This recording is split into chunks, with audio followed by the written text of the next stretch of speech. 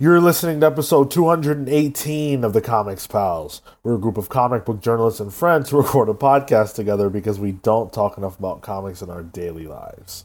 Man, we thought Fox held on to New Mutants for a long time, but man, Time Warner really sat on Wonder Woman for a long time. 36 years on that movie? What the hell?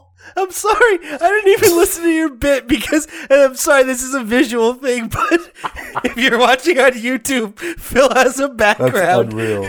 It's that shot that we did of Kale on the Superman cover, and Phil turns his head to start doing his bit, and it just looks like he's an inch away from baby Kale's face. Unbelievable. I don't even know if I could. I don't even know if I could do that now. Who's the real Kale? What you see behind me, people on YouTube, is Kale before life crushed him. is hope. That's pre-crisis Kale. For those of you who can't see Is it, that what you would call hope? For those that are listening, I mean, look at those tinted fucking eyeglasses. Oh yeah, my God. That's a dude that had hope. The world was still too bright. Hope that those glasses would be cool. This, for people listening at home, it is Kale from, I think, like the 8th grade, with his sunglasses, tinted hold up. glasses. That's my senior year. Of high school? Yeah, dog. And I took his photo and faded it onto the cover of Action Comics #1 when Superman stops the car and the guy's looking surprised. Kale, like Superman on that cover, is truly embodying the spirit of hope. Yeah. Unfortunately, it doesn't work when you explain it. The only thing missing is the fedora I also wore to the photo shoot. Now that picture is the stuff of legend. That is true greatness. My hope is that will never see the public light of day. Didn't we already do that? With that one? Yeah. I I hope don't not. think so. God, I hope not. Please don't do that to me. No, it's for the OnlyFans. Well, Hey! You know what? Yeah, you can pay me to see it, for sure. well, like the time I made this photo, I'll be quiet for the next 5 minutes and I will spring it all Please on don't. you when I do something. Please different. don't. Phil, please. Please don't. All right. Well, this is our last episode of the year that has been 2020. What a mighty year this has been. What a year. So what happened this year? I've been reflecting a lot about what we've done over the last year, and it's crazy to me the things that happened this year. Like we interviewed Al Ewing this year. That's crazy. That's so That- wild. That feels like forever ago. Yeah. I was relaying that story a little while ago as something that happened like in the past, like Yeah. some time ago. It was this year. Yep. Unbelievable. For what it's worth, that was a great interview, and people should go back and listen to it. They sure should. I completely agree. And we're going to be doing a lot of that this episode. We are going to be reflecting a little bit. We're actually going to be reflecting on our predictions from 2020. Yes. Here we Oh, go. yes. No. I can't wait for that. I'm ready. We're also going to tell you guys our favorite things of the year, favorite comic-related things, favorite things from this podcast, and our predictions for 2021. So we've got a lot of cool stuff coming up. And then, of course, a game of Phil's Clues. Everybody's favorite Comics Pals game is coming back to round out the year. And so Phil will be presenting that at the end of our show. Before we get into all that, I do want to give a sincere thank you to everyone who tunes into us, everyone who listens each and every week, whether you've been listening for the 4 years we've been doing this, or whether you are brand new, or anywhere in between. We thank you so much for being a fan, and listening to what we have to say. I'm sure some weeks that's harder than others, especially when I'm talking about Spider-Man. But nonetheless, we really appreciate you guys hanging out with us. And of course, to continue doing that, there are plenty of ways you can catch us on the internet. We are the Comics Pals all over the place. We are on podcast hosting platforms as the Comics Pals. social media as the Comics Pals. You can write to us at thecomicspals@gmail.com. You can join our Discord, where we're always having a great time, a link to which is in our description. And of course, last but not least, if you are on YouTube, thank you very much. We appreciate you guys. If you want to give the Comics Pals a Christmas gift, you can do so by hitting that subscribe button. Even if you're not a usual YouTube person, you can just head on over there, hit subscribe.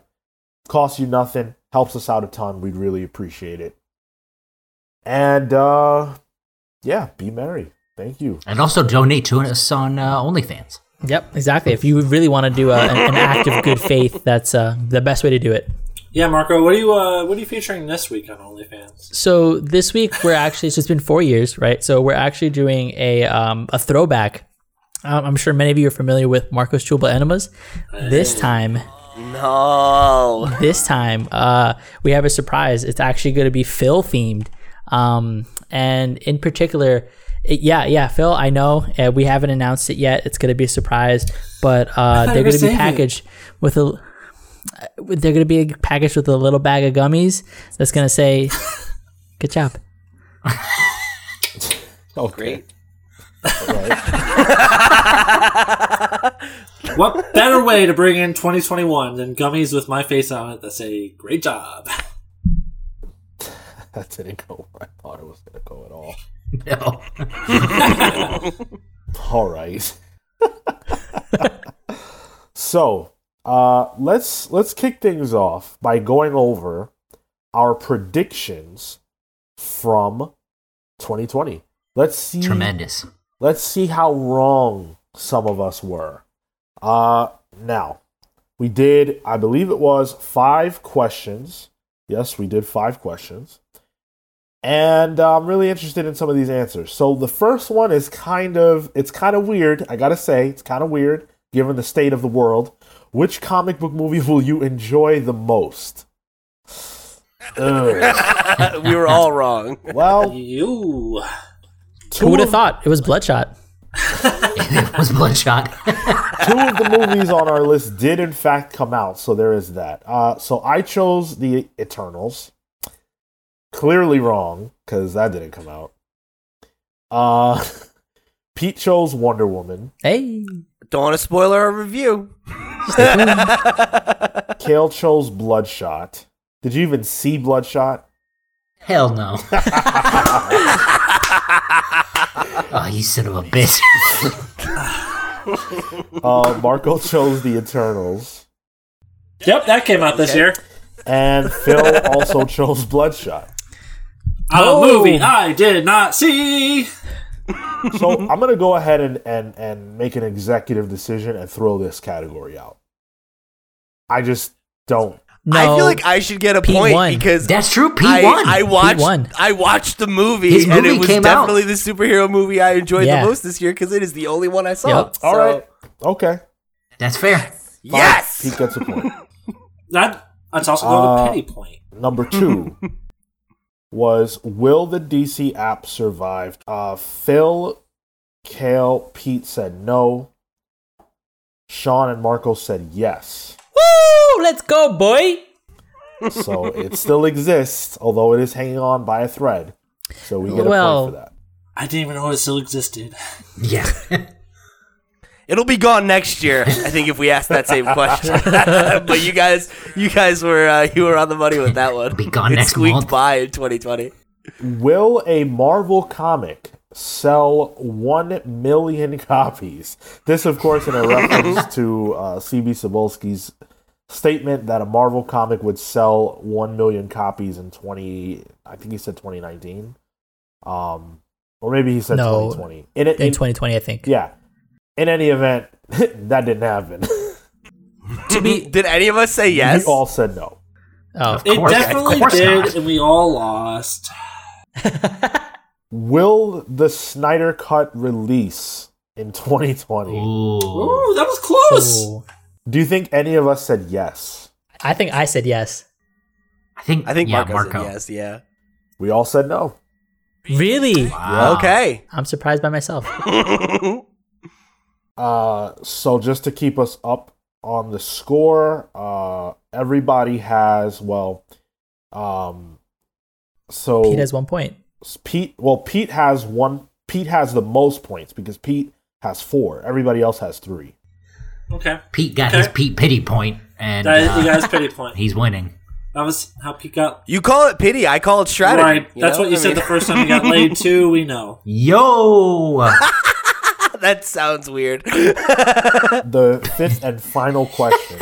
That's what she called it, Pete's pity point. Oh, Okay, great. that's tough.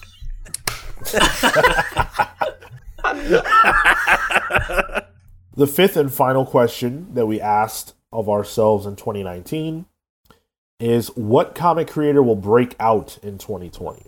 Oh, interesting. Marco immediately eliminated by choosing Tom Payer. Oh, okay. God damn it. I just like that you said immediately eliminated. Wait. Did we interview him in 2020? We interviewed No. him. We interviewed him. Yeah, We in interviewed him, 2020. but it was in 2019. Are you No. sure? Because we talked about the No. virus response. Yes. Ahoy was Oh, on. yeah, you're right. Yeah. Yeah, Yeah, you're no, right. it See? must. All right. So yeah. you know what? I This don't know, year's so Sean. weird. I feel like after he gets the pals bump, I feel like There was no pals bump. no, I'm pretty sure there is. I'm pretty sure there is, and that's why he skyrocketed to the top. The That top is of us. Ahoy. That is episode 187, by the way. So yeah, this year. Damn.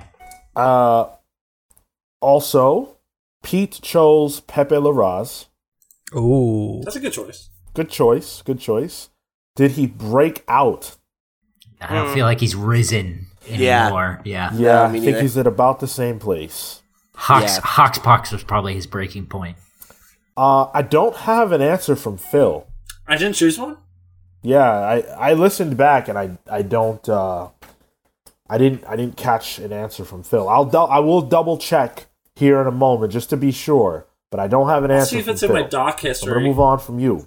Probably said Tom King. No, God. Kale chose Leah Williams. Oh. I believe, if I remember correctly, I also caveated that with Teenie Howard. I actually said Teenie Howard Did would you? be a good I one, and then I you think- said I think we yeah. both- Okay, yeah. You were way into the idea of Teenie Howard. Okay, that's what I'm remembering then. Yeah. Which I think is that's fair enough to say. She did an event. Yeah, True. maybe not breakout, but definitely. Teenie Howard had a very strong year. Yeah, for sure. Yeah. But my answer, I think, has to be the winner here. I chose James Tinney. Oh, pff, yeah. Easy. What an interesting choice. I was You smelled the hedging. blood in the water at Comic-Con. I chose him because I thought it was safe. And Yeah, I guess so. here he is. I think it was. Yeah. All right, he did Batman. He had what? Something is killing the But children. he's Oh, been yeah. he's been doing Batman for 7 years, so that's Oh, not yeah, even a but- thing No. anymore. Yeah, but come on. But also he it was. But he had another creator-owned series that came out and did pretty well too, right? Department of Truth. And Yeah, then yeah, there's yeah. There's one other one that I can't recall the name of right now. He ended up writing Batman for a lot longer than we thought he would be. So Yeah. that also is a factor. I'm going to find Phil's, though, because otherwise it would be unfair just in case he chose someone unbelievable. Nah, he definitely didn't. But that Yeah, he being probably said, didn't. Phil's pick aside, we have a tie. Pete and I Between, both got 4 points. I mean, that makes sense. Nostradamus, right? And hey, a broken clock has to be right eventually, and this was my year. Of course, 2020 of all years would be the year that I would guess things right. Before we even started rolling, Pete was like, "Oh, it doesn't matter what my predictions are because I'm always wrong." He did do that. That's true. Yeah. Pete. I love how you found a way where I win a competition to still make fun of me. You know? Word. I guess I'm the winner. Fuck. Now I'm doing cocaine. What do you?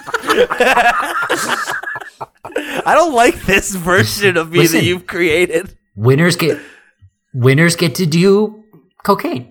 Okay, I So guess. that's the pal's promise.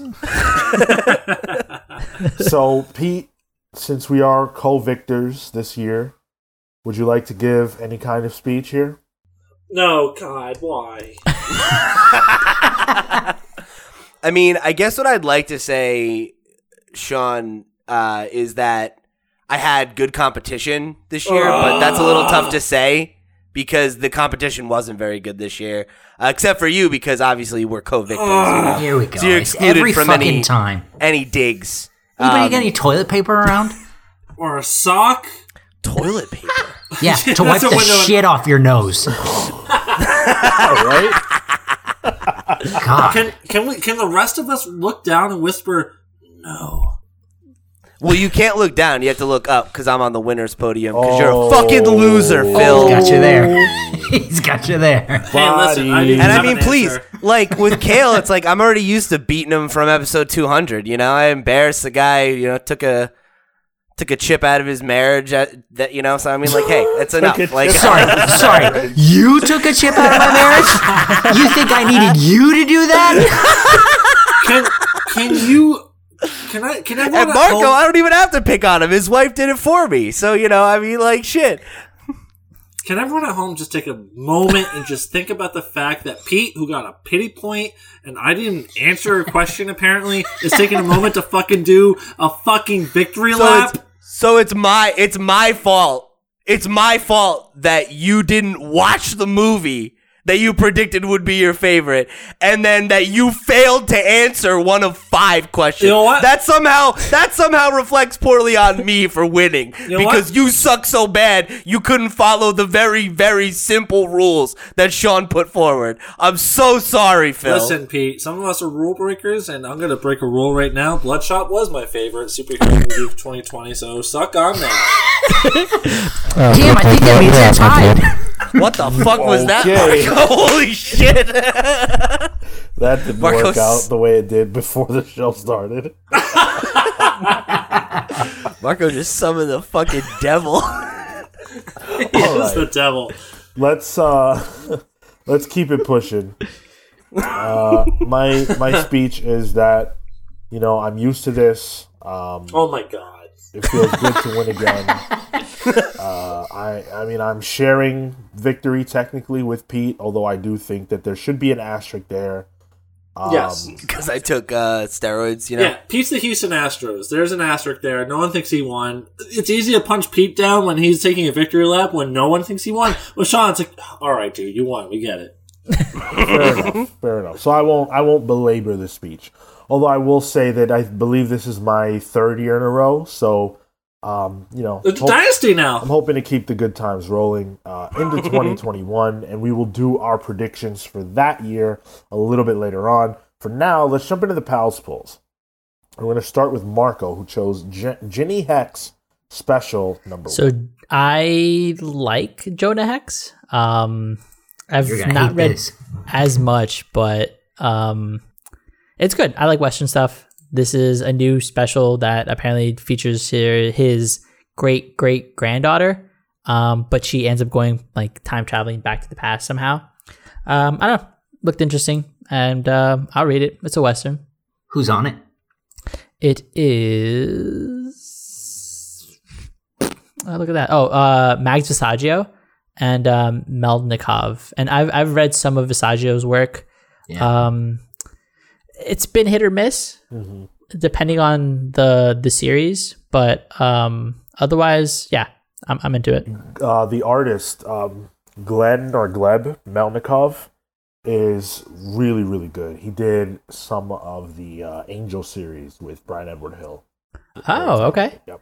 The rest of us all chose the same book. So Pete, Phil, and myself all chose X-Men 16. Yeah, it's the Fallout of Ten of Swords, the event that no one liked except the crazy people. And- Careful, comic sweater. That's fine, I don't care. They can all come at me. Cyborg Bebop if you're really upset. The cover is Krakoa and Cyclops, and it's time to get back to business, baby. Let's get away from swords, you know? Not everyone can be Nightcrawler, who wasn't even featured in Ten of Swords. Obviously, that was very apparent by that slog of an event. And let's see what's going on in the world of Krakoa here.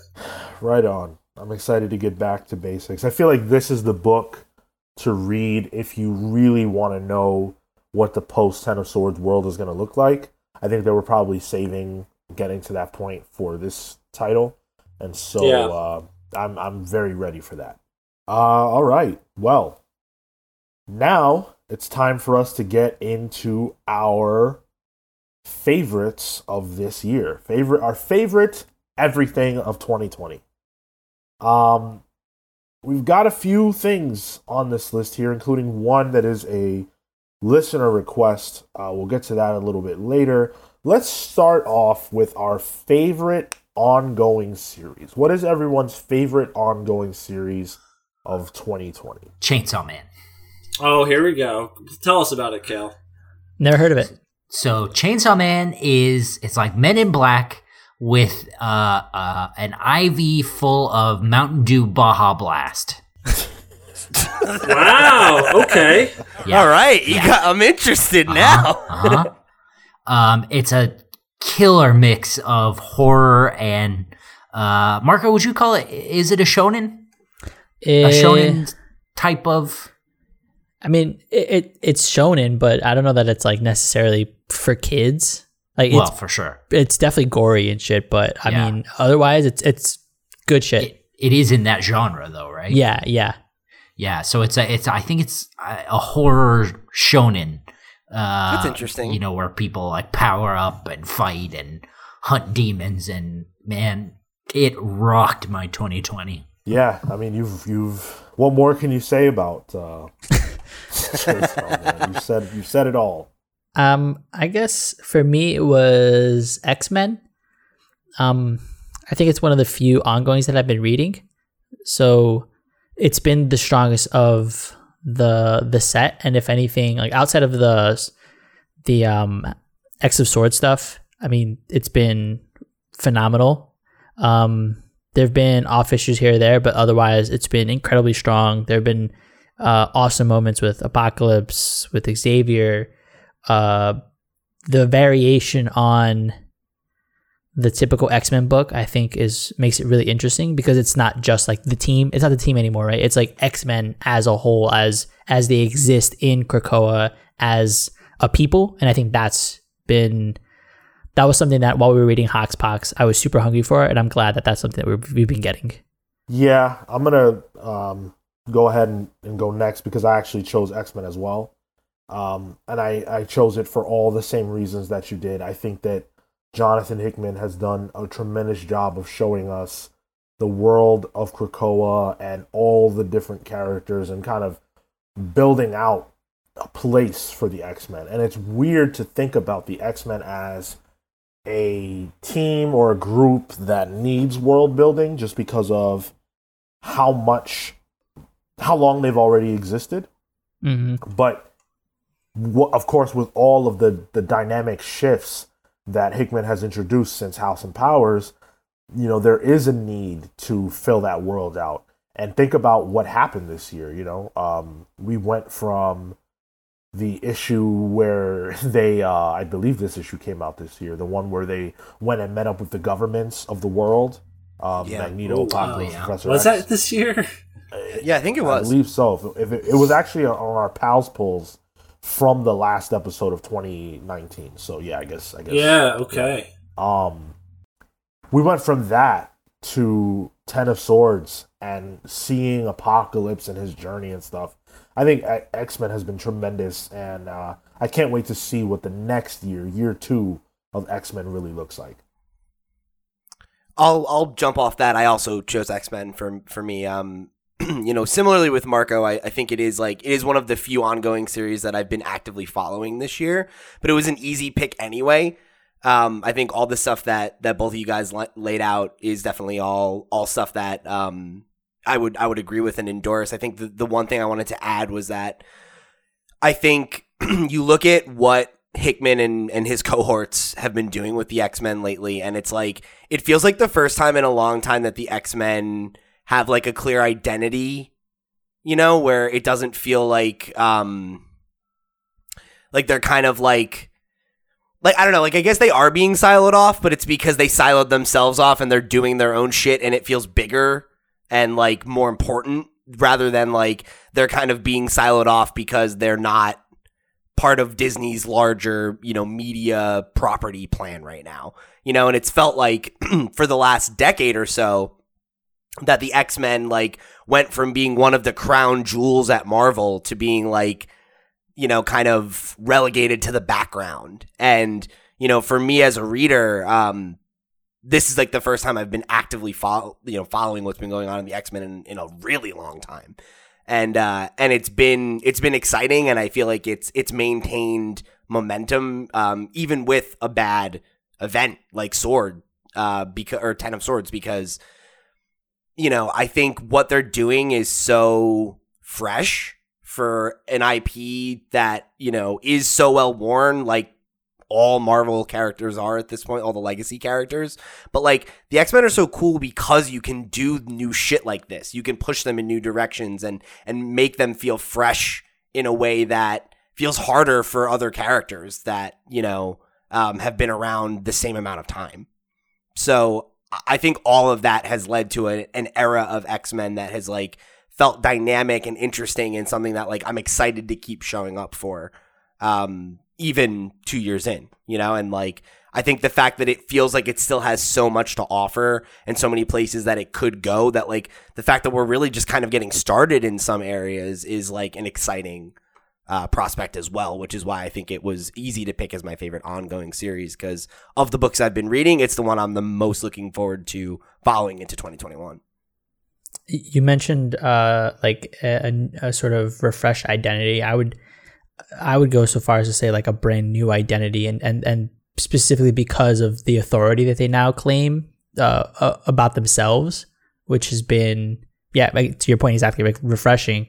But it's something that, at least in my experience, has been unprecedented with the X-Men, and I think has been paying dividends throughout the Marvel universe, if anything. How about you, Phil? I honestly, in good conscience, I couldn't pick anything X-Men related for 2020, and the reason for that being is that I fucking cuck. What's that? Huh? What's up? What? Sorry, you were saying? Yeah, I have a more important voice on the show than you, so pipe down for a second. All right. The reason I chose not to pick X-Men is because Ten of Swords was just such a disappointment in many ways. And it wasn't entirely... of the 22 or 24 issues of that run, half of them were okay, for sure. But by and large, we verbally complained about it so often. But, you know, it was consistently good all year, was Chip Zdarsky's Daredevil. Throughout the year, we've explored Chip's version of Daredevil. We've really inverted kind of our expectations for Daredevil. So Matt Murdock's been in prison before, but this time it's Daredevil who's in prison. And, you know, especially with the Netflix series, we've really explored the violence of Daredevil. But Chip takes it and applies it to, like, a real world example here. The consequences of Daredevil's violence. The series opens up last year with Daredevil accidentally killing someone. And ever since, it's been the repercussions of that. Daredevil's in jail now. And it's really explored kind of the metaphysical questions of, like, what's it like to kill someone if you're a good person? Because inherently we all recognize that Matt Murdock is a good person. And we've explored life in prison for both Daredevil and Matt Murdock and what that means. Chip Zdarsky's done... I mean, Pete, you of all people would appreciate this, I would think, and this is a book you should be reading. It's because of all that time you spent in prison. You of all people, Pete. Pete, you've been in prison for years. We're 25 issues deep, and it's just one issue after another is phenomenal work. So this has been my ongoing of the year. It doesn't have the same publicity and hype as Jonathan Hickman's kind of umbrella of X-Men books, but this is something I think people are going to ultimately remember when it's completed. whatever that may be. Man, I don't think a Daredevil book ever has publicity, but it's always like the sleeper hit. Yeah, that's true. Probably would have chosen that if I hadn't fallen off with it due to pandemic stuff. Yeah, for sure. But yeah, okay, good pick. All right, so that is one category down. Quite a few more to go. Let's actually shift over to favorite creative team. So this would be, of course, the creative team that you feel like killed it the most this year on whatever it is that you enjoyed them on. They don't have to have been prolific in terms of output, just whatever they did that spoke to you more than anything.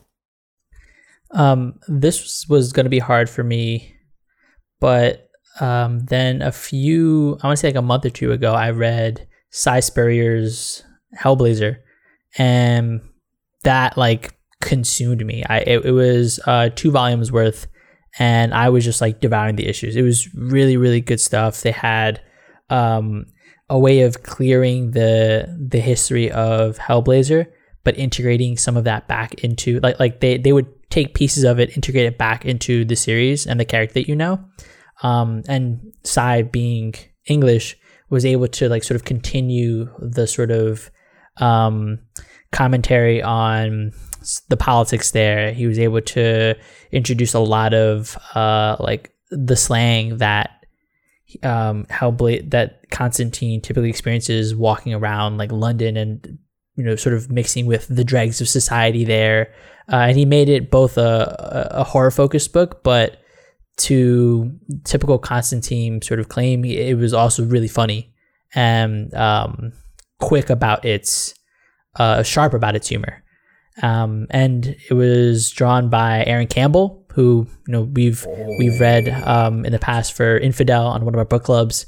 Phenomenal art. So like that combination just knocked it out of the park for me. A really, really solid get for anybody who's a Constantine fan. And all right, just horror in general. All right, it's good, dude. I recommend it to you. It's good, worth the pickup. Wow, I think you just sold why me. didn't you leave with that shit? That's pretty nice.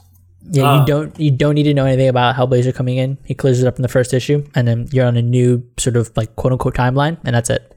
That's cool. I tried to start Hellblazer from the first volume, and it is hard to read. Yeah, the original one, right? Yeah. Yeah, it's Jamie Delano, I think, was the creator. Yeah. Yeah. I saw that was on a lot of countdown lists for top 20 books this year.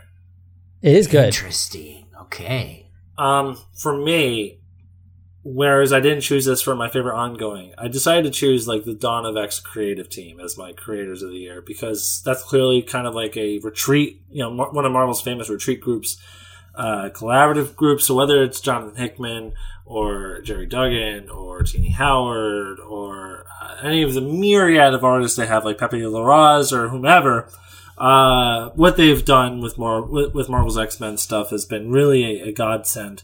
And while I disparage 10 of X, 10 of X. Sort of. 10 of Swords. sort of.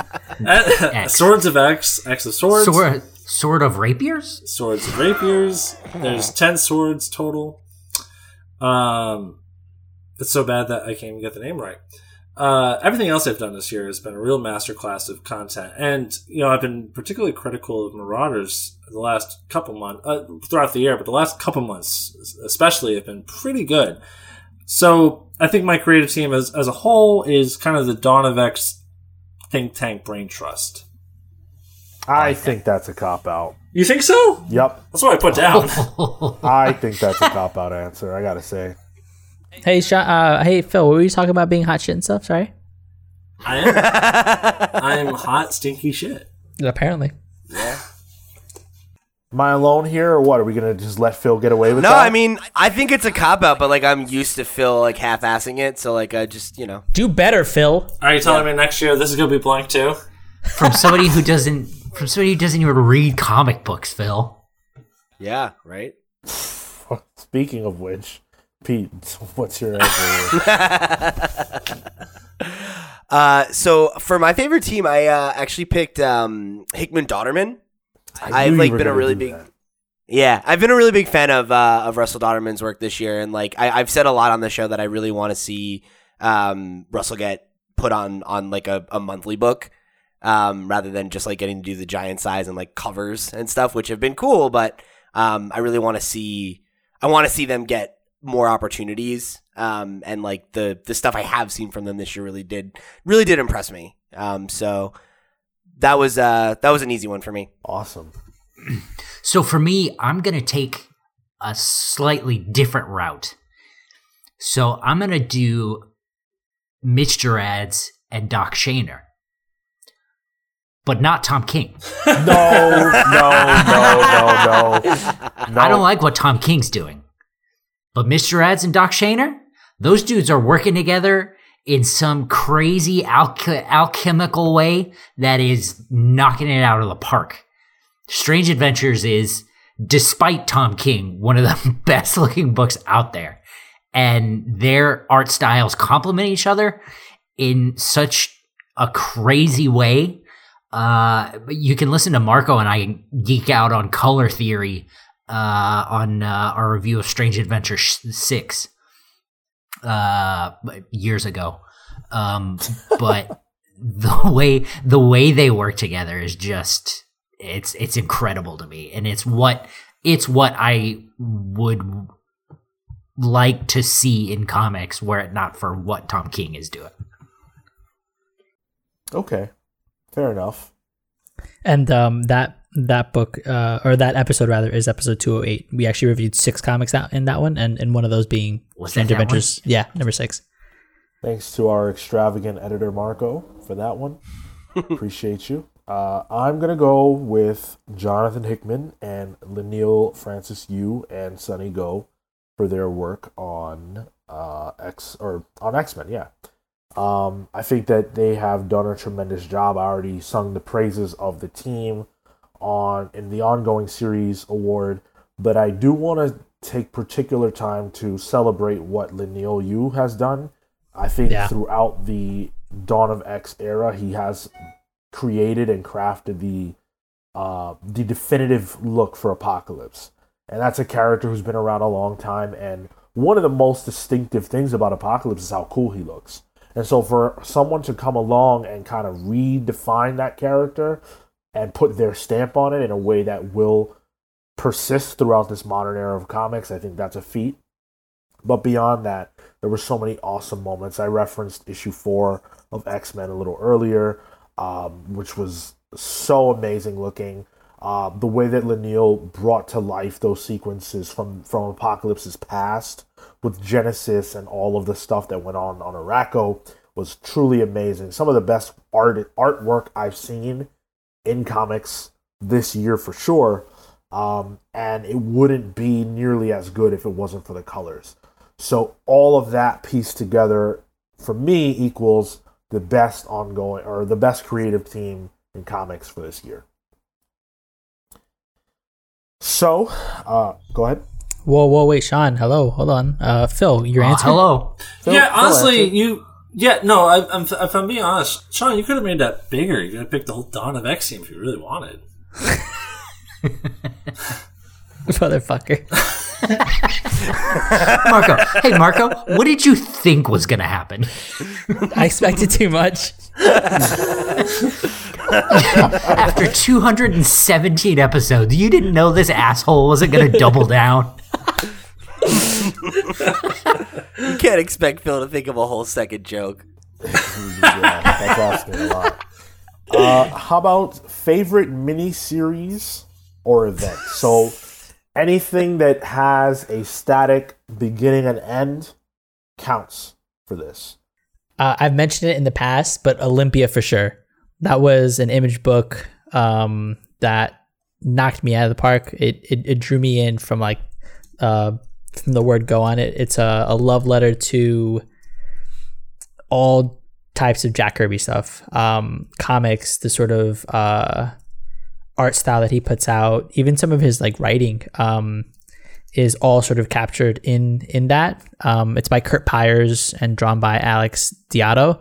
And man, they just knock it out of the park in that book. It's only 5 issues, definitely worth the read if you're into sort of like meta kind of comics commentary, but at the same time, if you are a fan of anything Kirby, that's what it's about, and that's what it's based off of, and that's the sort of message it's trying to tell. It's like these are the kind of comics that Kirby would put out, but these are the kind of messages that he wants to tie into those. Awesome. I think for me, I gotta just go with the Dawn of X creative team. Rules of 3, baby. No, for me, I gotta go Superman Smashes the Klan. We read that earlier for our Superman Spotlight episode. The first one we did a 2-parter on that. That was by Jean Lin Hang and Gary Hiro, who did the art. And anyone that's listened to this show for any period of time knows how much I really appreciate the backstory for one of that event where Stetson Kennedy infiltrated the Ku Klux Klan and could not sell their secrets to the police or any law enforcement kind of agency, but ended up selling it to the Adventures of Superman radio show. They turned it into an excellent comic in a year where, people that, you might consider alt-right have been kind of, been given a lot of, free, like a loose leash to kind of roam free here. This book really spotlights how bad for everyone that kind of ideology is. And it's crazy that a book like this, that I think is appropriate for all ages, really spotlights how special Superman is as a character, Yeah. For anyone interested, those are episodes 183 for the first part and 186 for the second. This was a really special book. This was like a book I would have encouraged. This is ultimately, in my opinion, going to be timeless. So I'll jump in there because that was actually also my pick. It's funny, Marco had the episode pulled up. Like I had it up on my phone because I wanted to be able to read it off. We did our Superman Spotlight earlier this year, and Superman Smashes the Klan was one that really stood out to me among a selection of books that I really connected with. Especially earlier this year with the way that things were. I don't know, there was a point this year that really felt like it was one of the darkest moments that like I'd personally experienced as an adult. What month did that episode drop? Do you know? I mean, I had it pulled Early. up. January? May. February, maybe? May. Okay, because I was wondering Whoa. where we were in the 2020 timeline of craziness, Yeah, so pretty bad. Yeah. Pretty bad. And reading a lot of Superman stuff at that point really was like it hit a little bit different, And Superman Smashes the Klan, I thought it stood out to me for a lot of reasons. I think the stuff that Phil laid out was definitely relevant, but I also just like think that time period for Superman works so well. Like him being set in this kind of like golden age time period, like having that, even that callback to the classic suit and everything, like that, that aesthetic was working for me just as much as the story did, just as much as like the relevant social commentary, all of that stuff just came together in a package that I found to be really, really enjoyable and like kind of the right book at the right time for me too. I've said before, like I think Jean Lin Yang is really, really talented, and I'm really glad to see him getting opportunities to work on like more high profile stuff, like a Superman book. Sure, you and I were both really fond of his new Superman book he did 2 or 3 years ago at this point. Super hyphen man, Superman of China. That book was great. And didn't, it ended up getting canceled because I just don't think it quite connected. But so I was really pleased to get to read this book this year and have it click with me as much as it did. And I definitely agree with Phil that like it's a great book. I would have recommended to anybody. Like you could easily give this to a reader of any age, and I think they can get something out of it. He really has had a huge year. Another book that I don't know if any of us have read, because I certainly haven't, was Dragon Hoops that he worked on, and apparently that was like an exceptional book. Yeah, I saw that on a lot of top lists for 2020 as well. So yeah, big year for him for sure. Yeah. I gotta go with Far Sector. This is the Green Oh, yeah. Lantern book from Young Animal. I love this comic book. I think it's tremendous. It's by N.K. Jemisin and Jamal Campbell. First of all, that book looks fire. The artwork on that book is unreal. I think if you simply want to see great art showcasing a space environment, like a foreign environment, an alien world, that book is worth it for you just for the art. And that's probably the first thing that caught me, was how good the art was. But then once you get past that, it's really this tremendous story about a woman who has these powers. She's the Green Lantern, and she's in a world that doesn't have emotion. The Green Lantern, the lanterns in general, are based on the spectrum of emotions. The Green Lantern, of course, is the will emotion. And here she has to live on a world where everyone has chosen to suppress their emotions. And just watching her navigate that space has been truly tremendous. N.K. Jemisin is traditionally a book writer who's trying her hand at comics now, and I really hope that she sticks around because she has a unique voice with different things to say.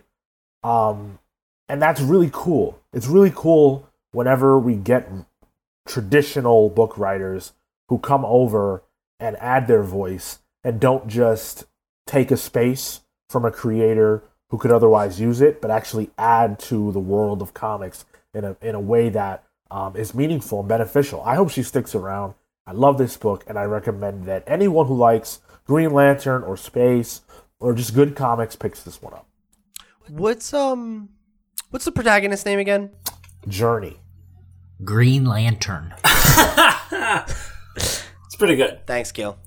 Yeah, I've heard nothing but good things about this book, Sean, and it's something I've pushed off for too long. This is something I intend on reading within the next couple of weeks. Yeah, I think you should. Did everyone go? No, I haven't done mine yet. So mine, I don't tend to read a lot of We know. things. That's it. That's all you had to say. Yeah, we know. Oh, damn. Things that come out in a timely fashion. So a lot of the things we read on the show, I just straight up didn't like. But one of the things that I did actually sign up to get a subscription for was The Rise of Ultraman from Kyle Higgins and Marvel. That famous artist Marvel. This is Subaraya, the company who created Ultraman, has really worked hard to branch out after winning a lawsuit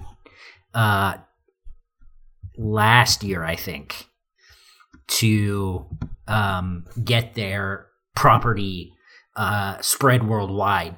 And so the latest series of Ultraman is on YouTube for free. It's tremendous. Go watch it. But the Rise of Ultraman series sort of follows an alternate timeline where the original alien that is Ultraman, instead of coming down in the 60s, comes down in 2020. Huh.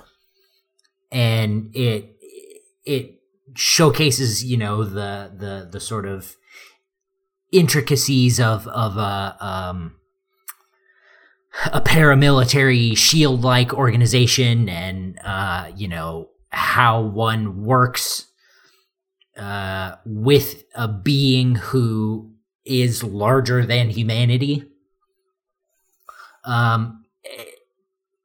Similar to what Kyle Higgins did on Power Rangers, it works really well as an introduction for Ultraman as a character for American audiences.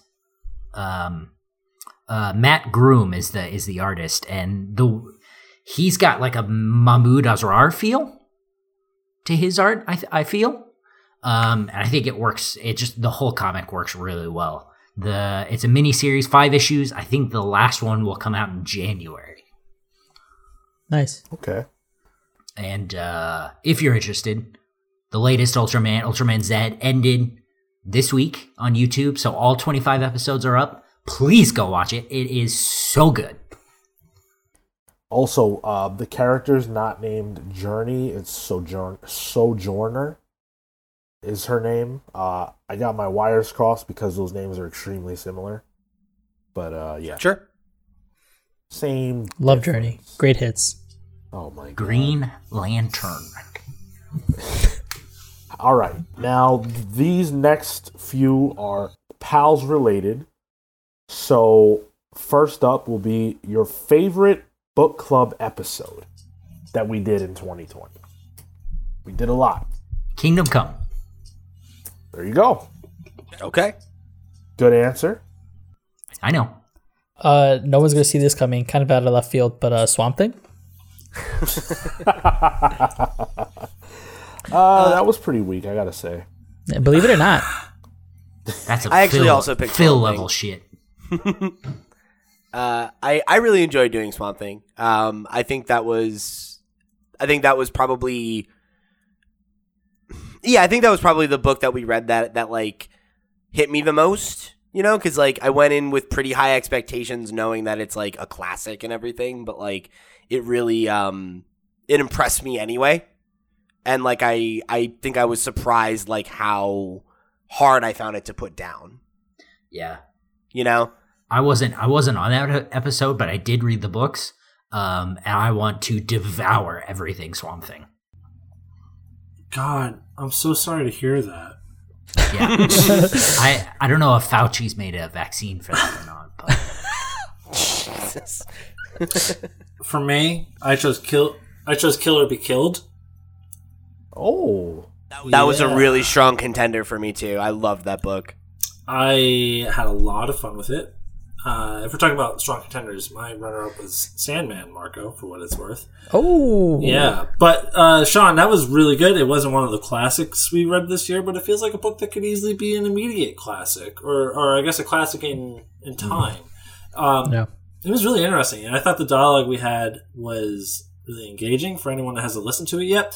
And Sean, as the puppet master that he likes to be sometimes, he really seemed to really enjoy watching us all dance as we tried to kind of discuss the, morality of murder and things like Morality that. of Murder. I love that. Oh, Yeah. man. That sounds like the name of like if Sean was in a metal band, that would be the album title. Self-titled. And so we got a lot of mileage out of the sort of the metaphysics of all that stuff and the moral quandaries that book presents. It was a grade A book club in a year that we did like so many classics like Kingdom Come and Born Again and Sandman and Swamp Thing. That's a real highlight in a collection of just like us tackling the classics. So I really enjoyed that. And Sean, of course, as he always does, did an excellent job hosting. Why, thank you. That book was tough to put down. I chose... Give it to me. Come on. No, you want to. Give me your honest praise. I'm going to be a real loser. Choose one of my own. I chose Uncanny X-Force. First of all, I love that book. I will always love that book. It's one of the comics that really spoke to me on a deep level, and I think in a lot of ways it shows what comics can be. And so I would recommend that to anybody. It carries similar themes to what Phil just spoke about, the morality of murder, righteous killing, things like that, and whether or not people can be redeemed. And a lot of the stuff that I like to read or experience in general features themes like that.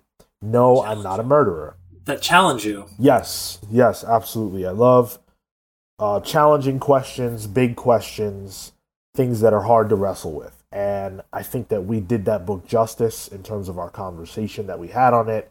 I was so happy with the way that book club turned out from the conversation perspective, and definitely one of the highlights of my year in terms of doing podcasts. And in general, quite frankly. Given how this year went, yes, I'm definitely going to say that doing that book club was a highlight of my year. So thank you guys for that. Speaking of things that are hard to wrestle with, I noticed none of you picked the Infinite Loop. So that was actually second on mine, but like if it hadn't been that we did Swamp Thing this Second? year, yeah, Marco? well, because Swamp Thing just takes first place, so like we Marco get it, wasn't we even know on the that bit. episode, guys. Right. Yeah, that's what I love.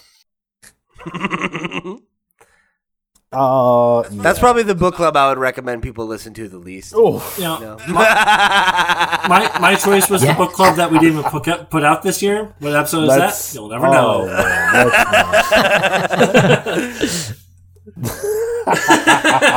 not. Favorite book club episode, the lost one that no one has to listen to. Yeah, now you can all speculate in the Discord. What episode did they not put out?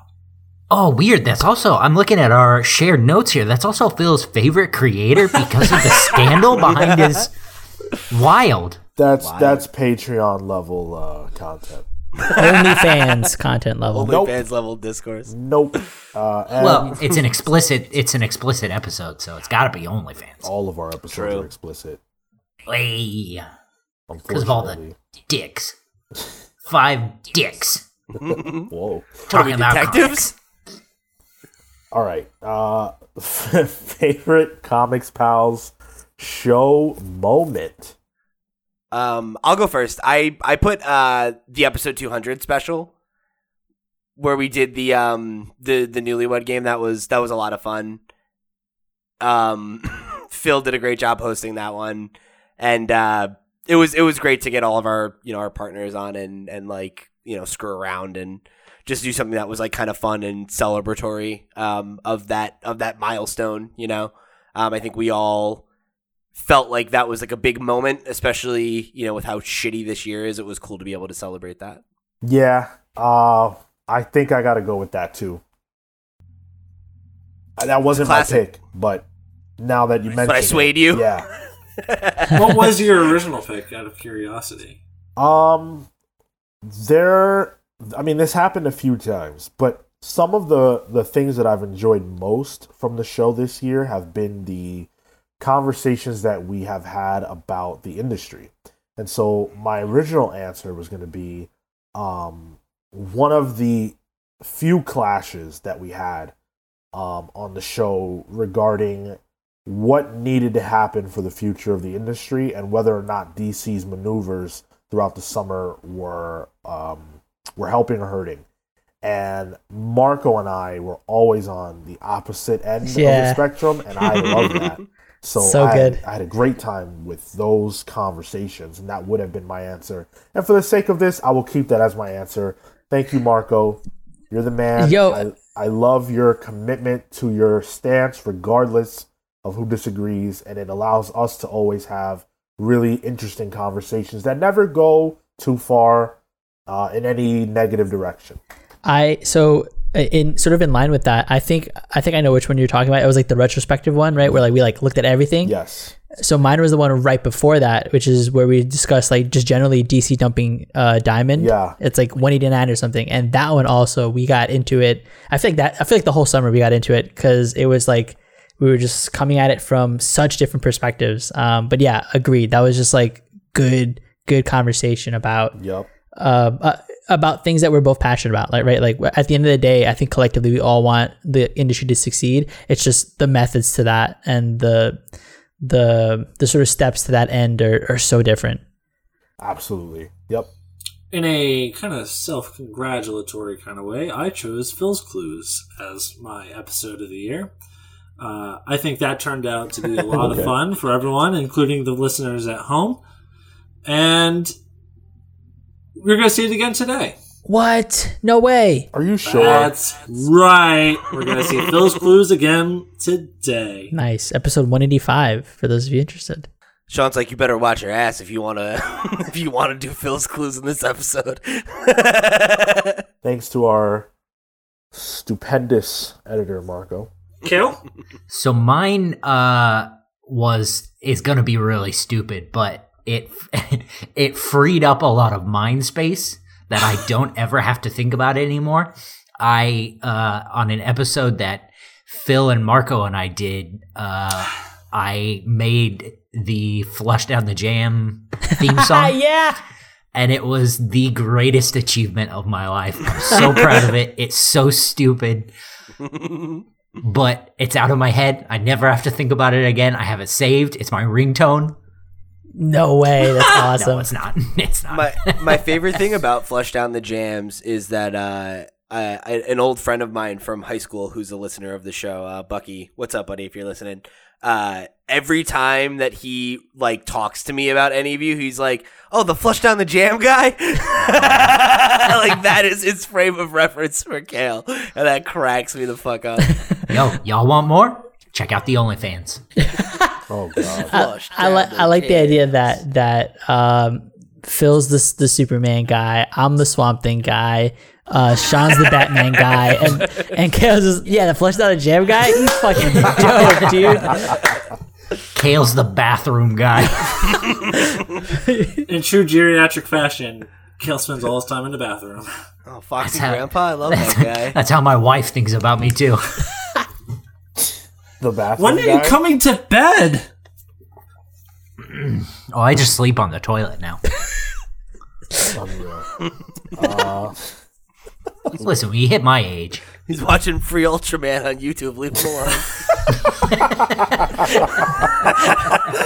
Oh my god, I just love the idea that Kale typed in free Ultraman on YouTube.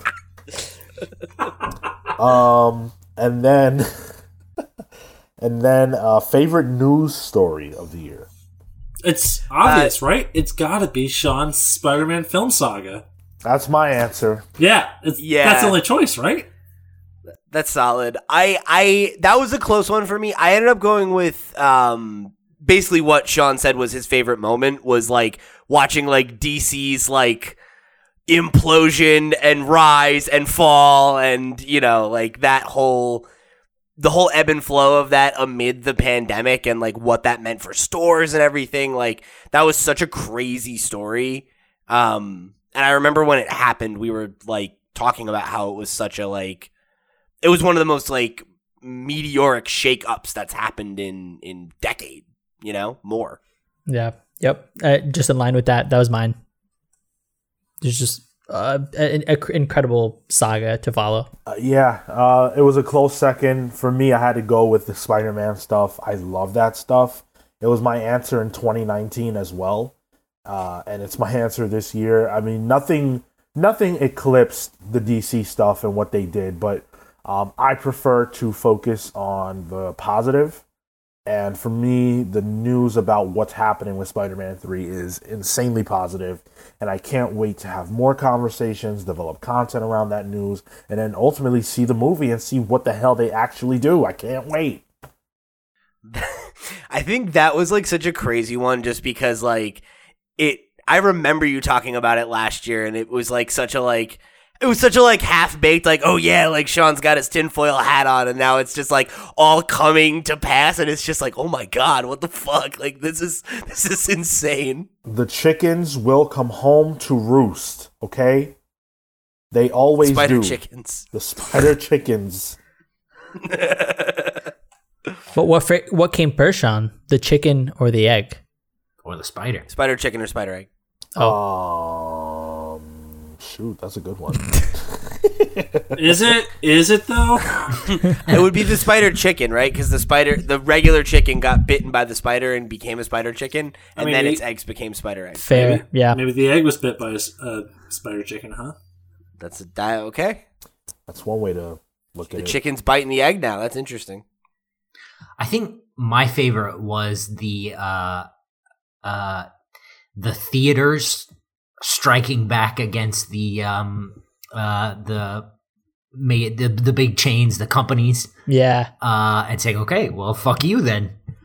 The most recent one was something like Time Warner is putting their 2021 slate on HBO Max.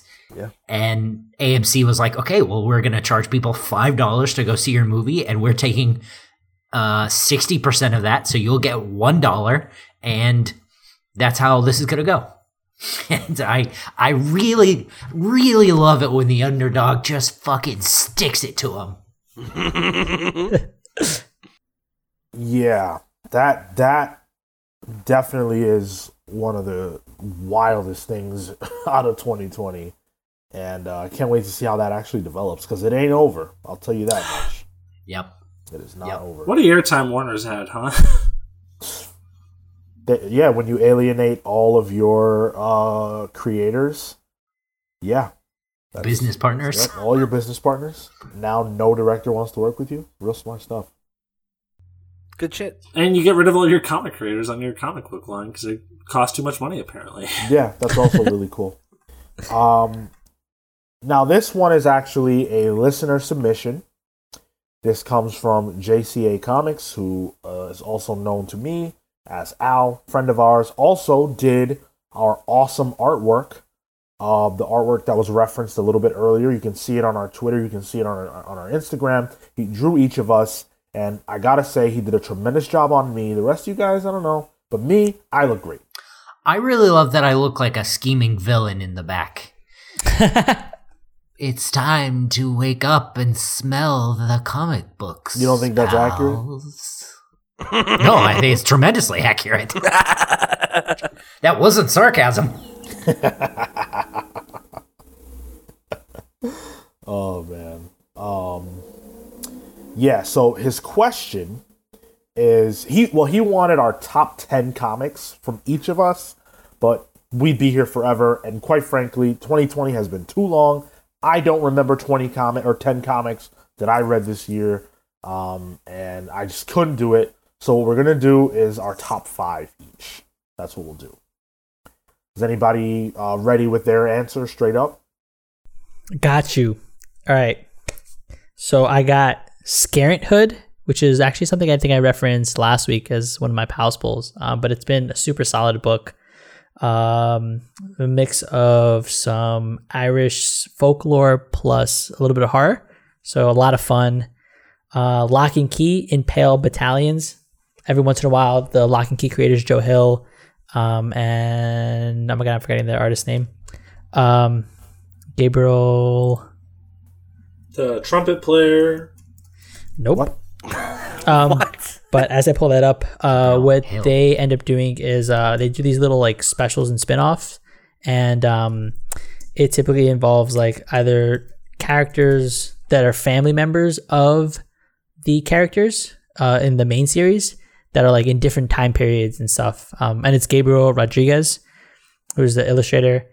And yeah, they're typically really, really good. They typically hit me like right in the fields. I remember one in particular for the upcoming Sandman crossover that I could be doing that like I wept at, because every time I read that issue, I cry. Strange Adventures, I think Kale mentioned earlier, the art on that has been phenomenal and something that is like really, I think, has been just a really work of art in that like they're communicating something from a story perspective, but at the same time they're doing things with color and they're doing things with pacing that I've not seen before. I also mentioned this earlier, Hellblazer, an awesome series that I think everyone should go check out. Lots of fun. And Olympia, which I also mentioned. It's just strong works across the board. Awesome. Hell yeah, King. I can go next. That's fine. So I didn't, as you can tell from the way Marco laid that out, we didn't necessarily choose like individual issues or anything. Not any particular like rhyme or reason for these picks. Just what we can recall we enjoyed the best. So I chose Giant Size X-Men by Giant Size X-Men Gene Emma by Hickman and Dauterman. Tremendous issue. Dauterman gave us Emma's They Barely Fit gloves, and I love those. So that's reason enough. And then the art's crazy good. I also chose Far Sector. I already spoke on how good that is. Go buy it. Something is Killing the Children. That was one of my top books from last year. It still is. I love it. If you want horror, it's one of the best horror books out right now. James Tinian's doing great stuff over there. X-Men in general, the title itself has been great. I spoke about it already. And Batman and the Outsiders. It's not a book that people are talking about too much, but I'm a huge fan of Brian Edward Hill. I think he is one of the best writers in the industry. We had him on our show, and I just love what he does. I love what he brings to the table. And that is a tremendously well-written book. It does feature some of the kinds of themes that I spoke about when I talked about X-Force.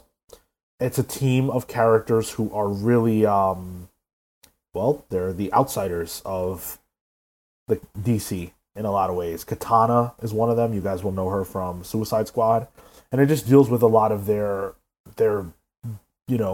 being on the outside of things and Batman pulling them together. It's a really tremendous book. I can't sing its praises enough. I think it just ended, actually. I believe the last issue just came out. So yeah, definitely go pick that up. And I want to actually shout out the art too, because the art is crazy. Oh God, I'm trying to find who the artist was. It changed. So if you just give me a moment, I really want to find the artist, because I don't want to shout this book out and then not speak to that. Wasn't it Dexter Soy? Yes, thank you, Dexter Soy. Oh my God, that guy is destined for bigger things. He is so tremendously talented. I defy you to pick up an issue of Batman and the Outsiders that he drew and tell me that is not one of the best looking books on the stands. Damn, high praise. Yeah, it's crazy. It looks like a manga. Not a manga. It looks like an anime. It has those same kinds of qualities that you expect from a very, very good looking anime. Go check out episode 130 with Brian Edward Hill. Nice. Oh, such a good interview. Yeah, that was a lot of fun. He was so fun. He was great, yeah. For me, I'm gonna, as I mentioned before, there's no particular order here. It's kind of 5 comics, my five favorite of the year. I'm gonna pick Superman Smashes the Klan and Daredevil, which are 2 I mentioned earlier in the episode. Another I'm gonna pick is Bog Bodies by Declan Shalvey. Oh, cool. Interesting. Yes, I read that earlier in the year. It's by Declan Shalvey and Gavin Fullerton, and it's about kind of an Irish gangster and like a kind of innocent lady who gets stuck in like the bog of Ireland as they try to basically outrun the law. A lot of good character stuff and a lot of stuff that really fits kind of like Irish culture. Declan has really emerged as such a good writer in addition to being a really good artist. Last year I read Savage Town, which was really excellent. He's doing really good stuff. Friend of the show, we've interviewed him a couple times at this point. That's worth checking out. In addition to that, I'm going to pick X-Men, the core title of the Dawn of X stuff by Jonathan Hickman. And finally, the last one I'm going to pick, which is something that we haven't really mentioned at all this year, is Immortal Hulk. We talked to Al Ewing back in January. That was a really good interview. And that book has done some really interesting stuff with the place below all and all the weird mutations that the Hulk has been undergone this year. He's been captured by Alpha Flight since then. A lot of stuff has happened this year in that book, but it's truly, this might go down ultimately as the greatest Hulk run of all time. Agreed. Wow. So those are my 5.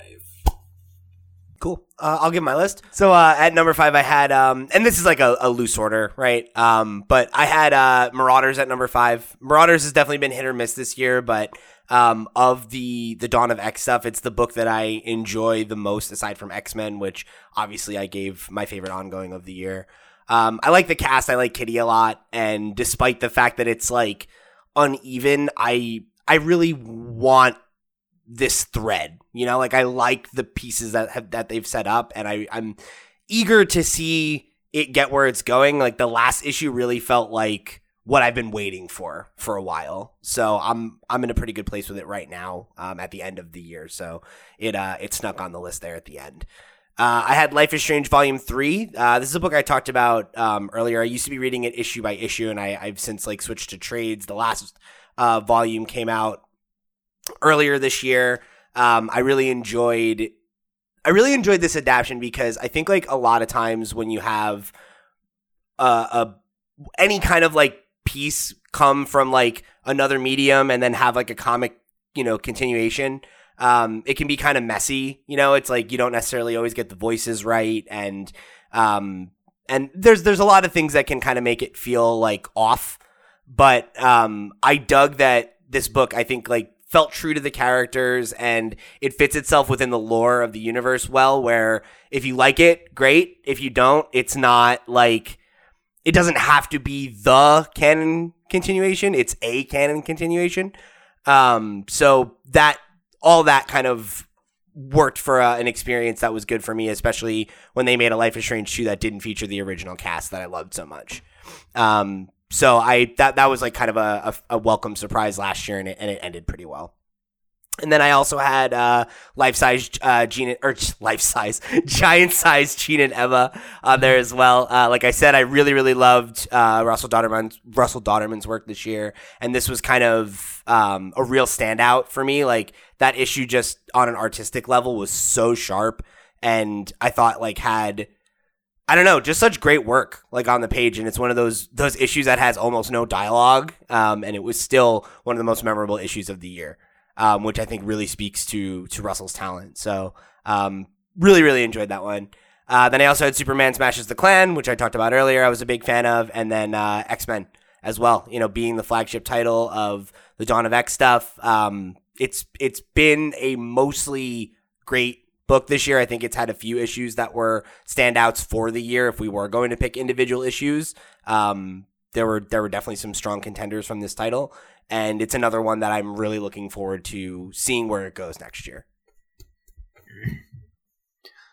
So my 5 are gonna look pretty different from everybody else's. I really jumped into manga this year. Nice. So obviously number one with a chainsaw, as it were, is Chainsaw Man. That's, I have not dug into something as hard as Chainsaw Man in years, and it felt so good until I caught up, and then it felt very, very bad. One thing I'm also really enjoying, and actually started this time last year, was One Piece. Oh wow! Oh boy! Yeah. It hits chapter 1000 next week, I think. So that's fucking crazy. I have a long way to go. But I wanted to shout out specifically the Arlong Park arc. It's a really heartfelt arc where a character who turns out has duplicitous origins, like you find out why and the, all the reasons behind it, and it really cements what I like about it. One Piece is this crazy pirate story, so we're never going to get Sean to read it, but it takes pirate themes and adds like superpowers to it, but in a piratey way, and it's just fun but also heartfelt at the same time, and it blows me away every time I sit down to read it. Another one that I was crazy about when it came out was Sentient from TKO. Yeah, that was good. By Jeff Lemire and Gabriel Walta. You can hear Marco and I's review of the TKO releases. That happened in January. That's crazy. Yep. Yeah. Wait, that was this year? That was yeah. Oh my god. I think that was one of the first couple of things we put out this year.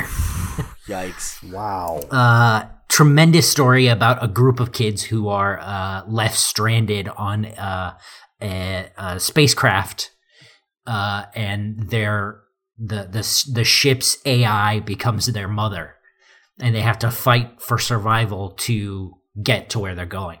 It's just really good. And then my 4 and 5 picks are webcomics, which I keep up with daily and weekly, but they always surprise me, and I look forward to them every week. I have a friend, Olivia Hicks, who used to come on the Riverdale Review with us. She is doing a high school romance webcomic called Sarah. I always pronounce it as Sarah Ra Ra Ra. That could, that very well could be it. I pronounce it as Sahara, which is not right. Yeah, it's not. Well, neither is Sarah, so. Well, there's no H in it, so. She worked on Hicksville, right? But there are 4 A's and 40 R's. No, she didn't, asshole.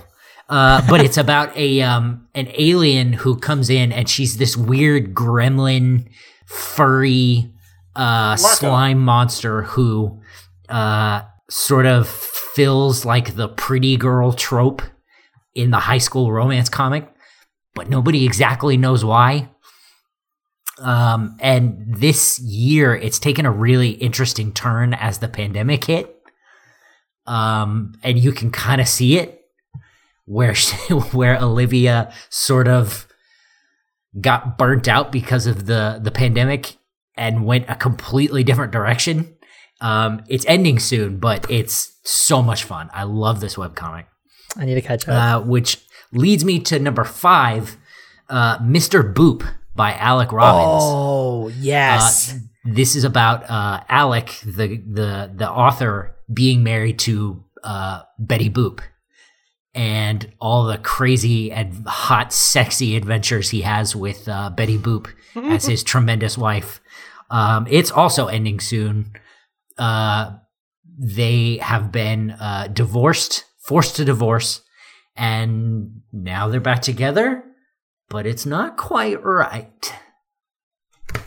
All right. So that's my 5. That's it. We got through that. Woo! I hope you're happy, Al. There's 20 books for you to read. Get on it. And now for our last favorite of 2020, we have Creator of the Year. Al Ewing. Jonathan Hickman. Chip Zdarsky. Oh, nice. Oh. Tatsuki Fujimoto. Hey. Russell Donovan. Cool. All right. That was easy. Boom, we did that. Okay. Plus Ultra. Now, are you ready for my favorite part? Yes. Are you ready for our 2021 predictions? Oh, no. Yes. Yes, indeed. And boy, do we have some fun ones on this list. We've got 8 different questions this year that we're going to do. And I thought we could have a little bit of fun with these. So, of course, we're going to answer these questions, and we will check back next year to see where everyone's answers stacked up against how the year actually turned out.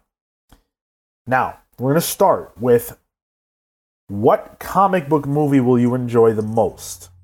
Now, Sean, because question. of the nature of the industry right now, what's that? Should we get Pete the handicap now or wait till next year?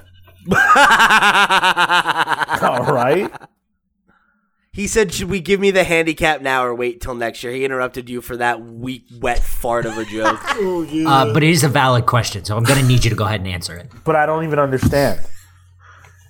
Well, we gave Pete a bunch Pete's of pity point. Yeah, we gave a bunch of pity points this year. No pity points. Should we go next ahead? year. Yeah, should we go ahead and give him one this year, or No. I already got one, according to you, so according to me? Yeah. Yeah. Okay. Whatever. Nobody made you pick Bloodshot, guys. Like, I still don't get what. Hey, my movie didn't even come out.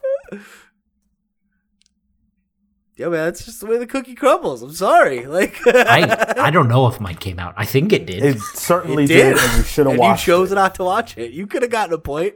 I didn't want a point. Well, then shut the fuck up. No. So the caveat to this question, because of where everything is with the coronavirus, and we don't know exactly if these movies will come out when they say they will. So we picked 2.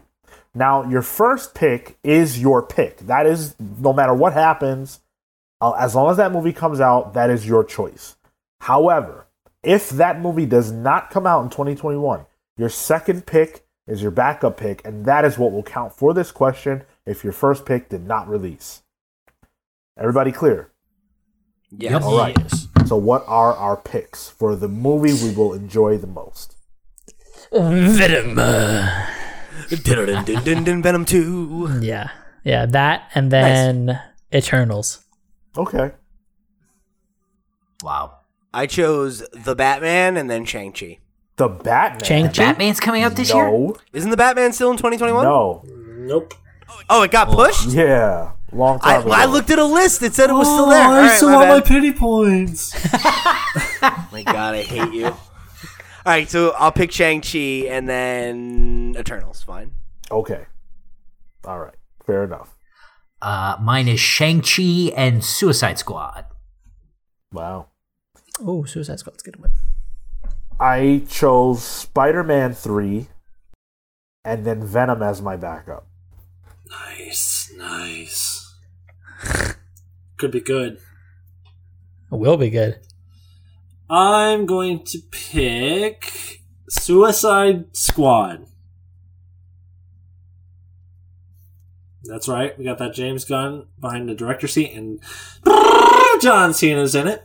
And as my backup, I'm picking Venom 2.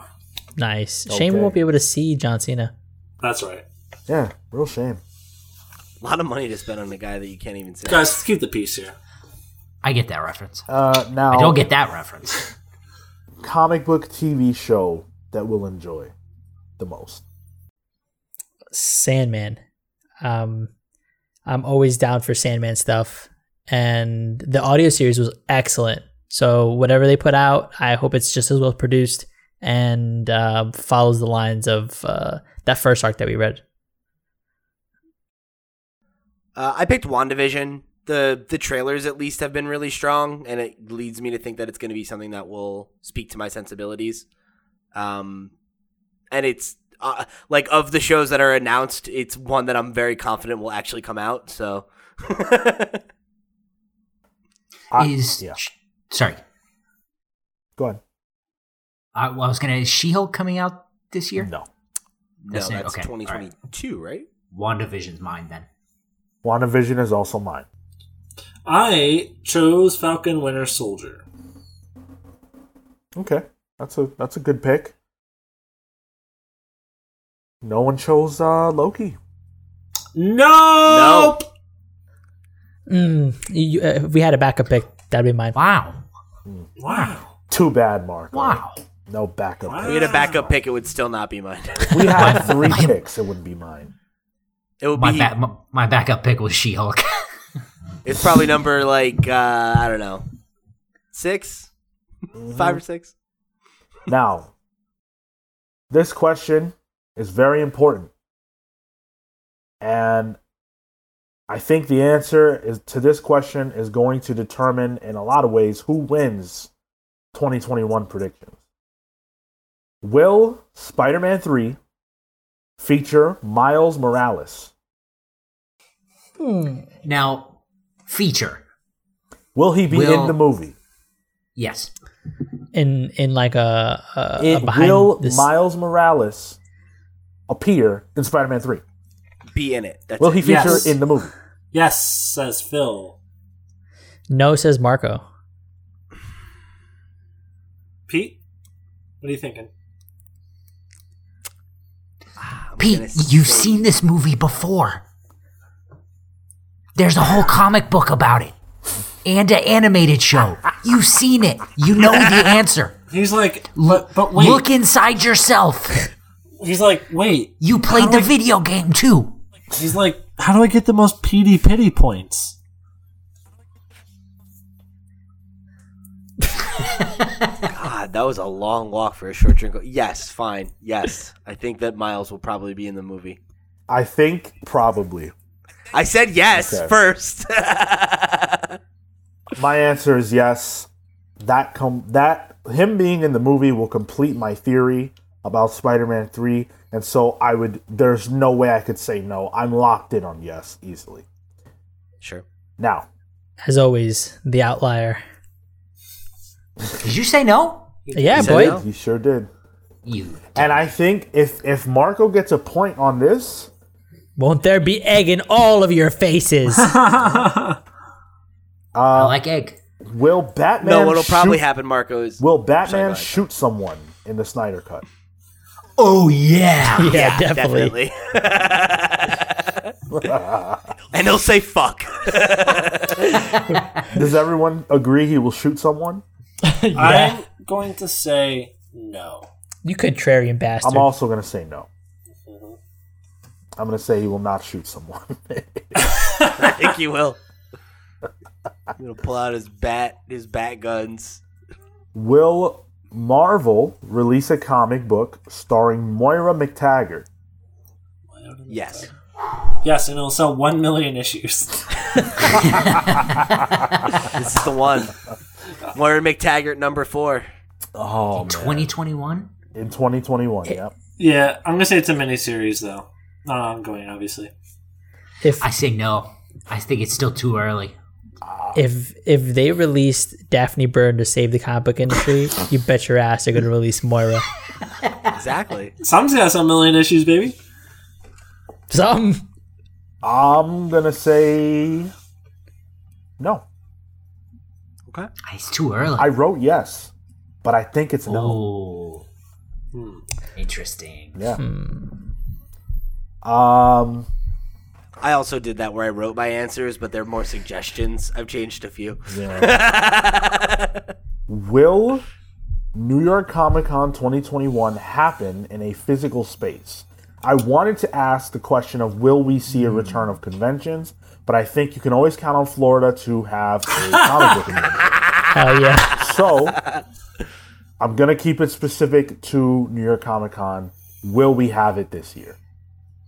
It usually happens in October. October? Yep. Yeah. I wrote God, I hope so. So I'm going to say yes. Yeah, I also wrote yes. I said no. I wrote no with a frowny face, but I'm thinking they will roll the dice with whatever crazy shit they have planned. Yep, exactly. Yeah.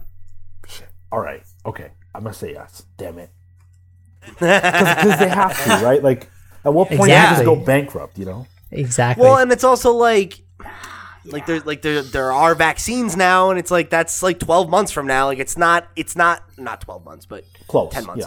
Yeah. It's not insane to think that it would be enough for them to be like, yeah, we're gonna do it. Whether or not it goes off without a hitch is a different question, Right. You know. Yeah, I think you're right. I think they'll put a bunch of restrictions on it, and it'll be a pain in the ass. But yeah, I think it'll happen. Okay. And will DC announce another reboot or relaunch or retool, anything like that, of their universe in 2021? Announce. That's the key here. That's a good caveat. is That's it true. is it announce? It says announce. Yes. Oh, Yeah. damn. The answer I wrote down was LMAO.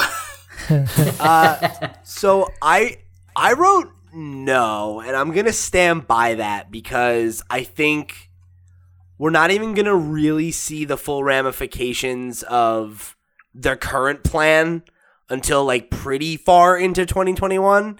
And like it definitely seems as though that has kind of come from on high down, you know? So like I imagine that even if they do decide that like this isn't going to work and they're going to pivot, that they're probably going to give it at least, you know, a chunk of time where it's like this is what we're doing and this is what we're trying and we're going to see how the market adapts. Yeah. That's my guess. I put no. I expect 2022, but if you're you're saying announcements, I'm gonna stick to the no.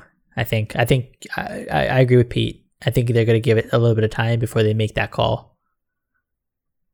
My answer is no. And I'm also gonna say this.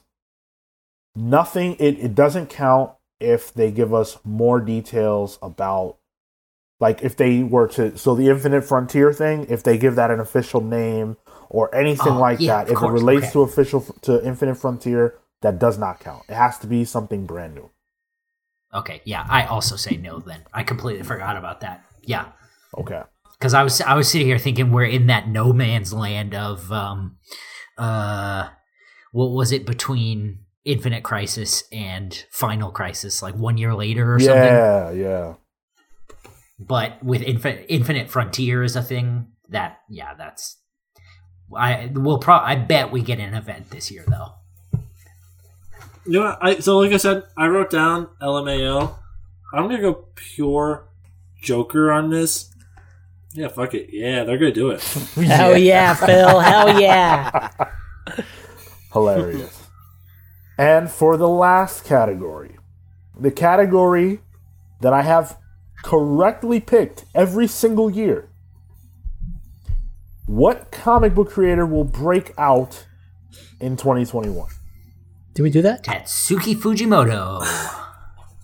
No, we didn't do We that. did yet. that. That was this year. Yeah, we did. No, we didn't. Not for next No, year. we didn't. We reviewed who we picked last time, and we did our personal creator of the year, but not our breakout pick. Oh, all right. I said Yeah. Chip again.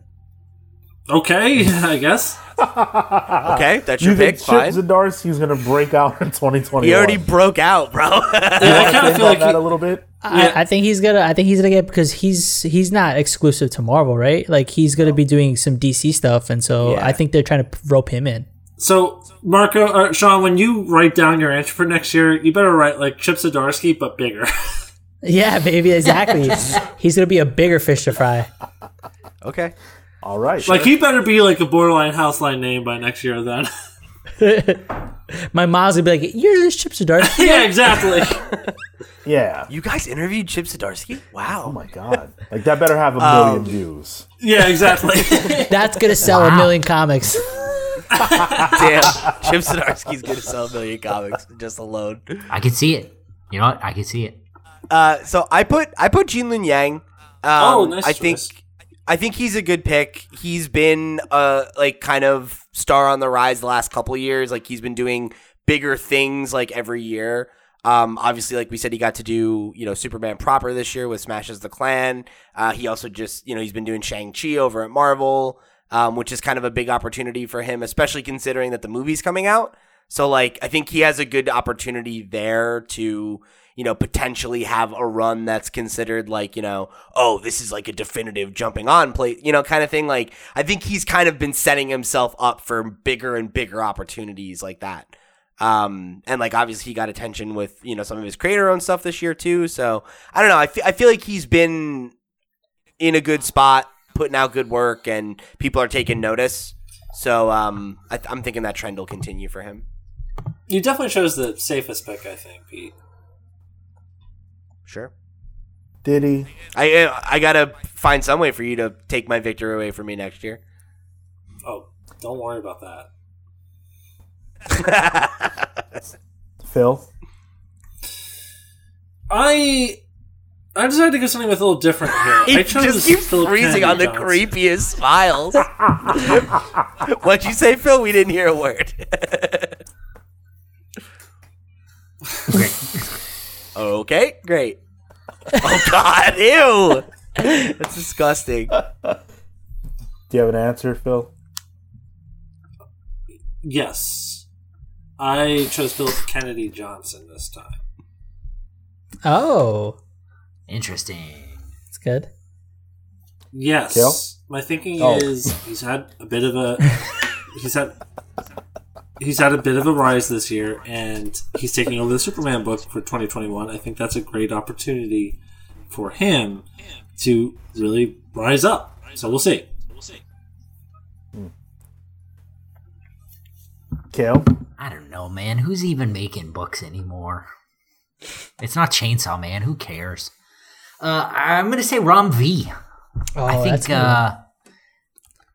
him getting this going from indie guy I saw at Thought Bubble to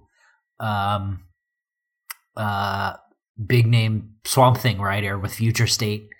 I think we could see him really pick it up this year. And Leah Williams, of course. My answer is Kale Ward. Oh boy, I've got bad news for you. No, the correct answer is Philip Kennedy Johnson. He clearly is chosen. He's been chosen by the industry. That is obvious. He has 3 names, and 3 named people tend to do really well. I just feel like them giving him Superman is a huge boon, and if you've read The Last God, then you know that he has chops. So I expect big things from him in the future, but I also think Ram V is a very good answer. I believe that either one of them will ultimately prove to have been correct in 2021. Well, wouldn't it be funny when Chip just blows up? Marco, if Chip Zdarsky writes an event in 2021, I will concede this category to you. Oh, It's shit. got to be like a big event. It can't be like Daredevil, No More Secrets. It has to be some Yeah. real. It has to be something real. Like Endless Winter. No,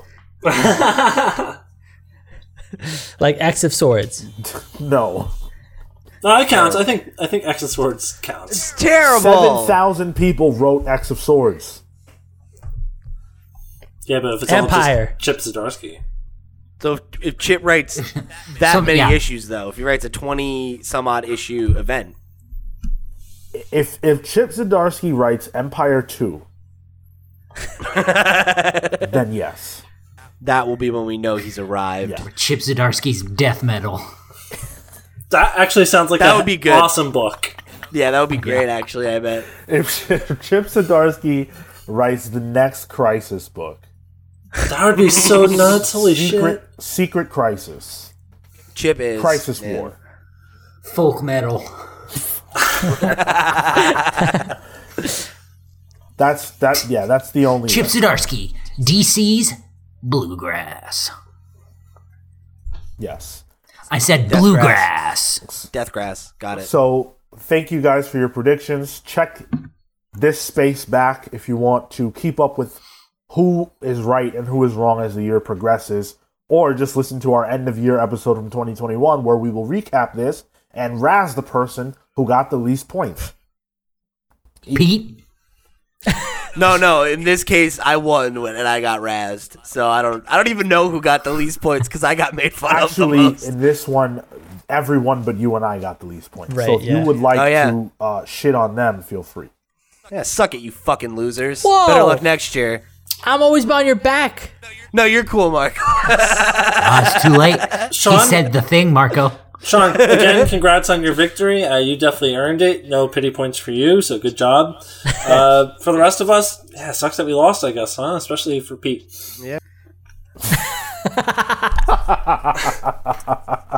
Well, you guys, except for Pete and I, are all losers at predicting. But are you winners at the real game that matters to close out the year? Can you win Phil's Clues? Historically, yes, I can. Oh yeah, that's right. Kale's the defending champion, right? Kale's got the hot hand. Coming for your ass, Kale. Your boy knows some trivia. All right, let's get it.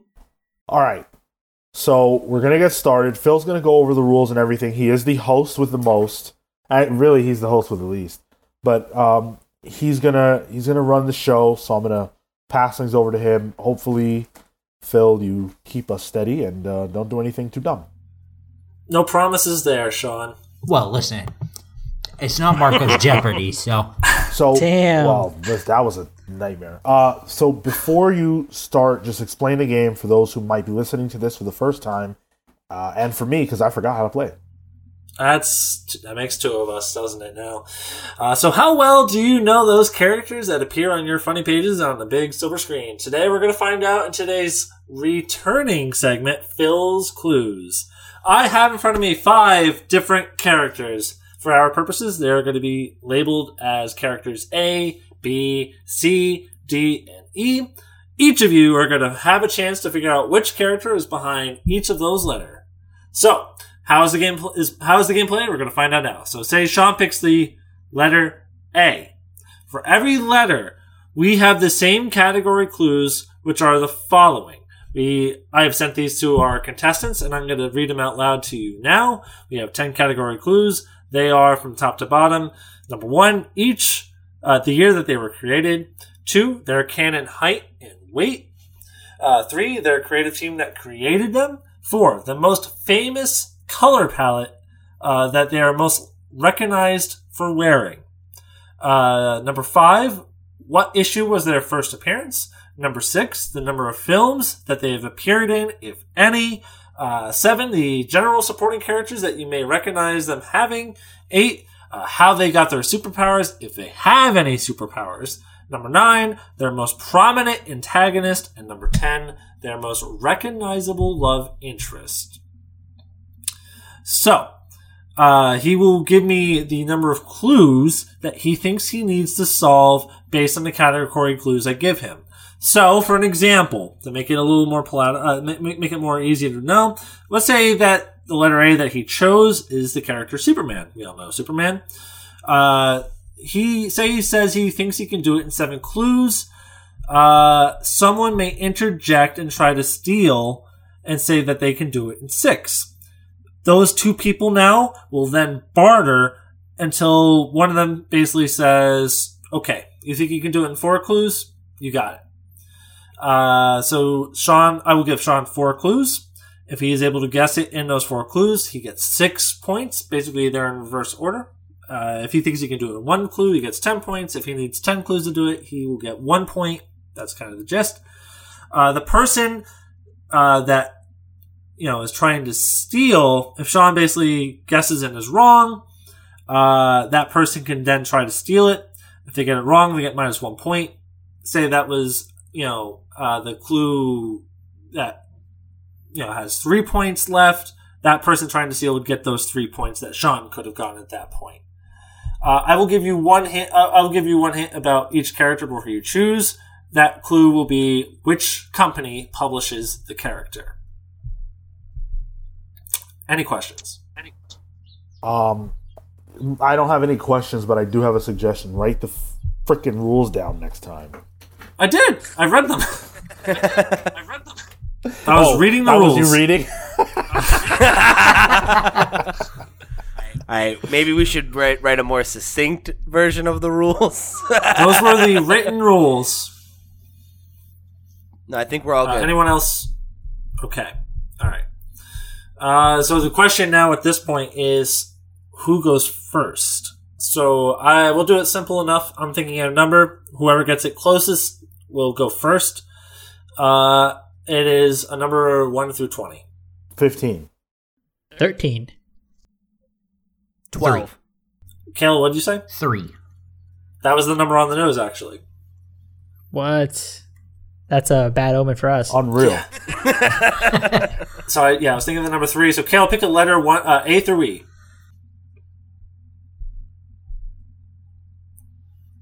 B. B. Okay, that is a DC comic book character. How many clues do you think you need to figure this out? Oh, you guys are going fucking down. Okay, so how many clues?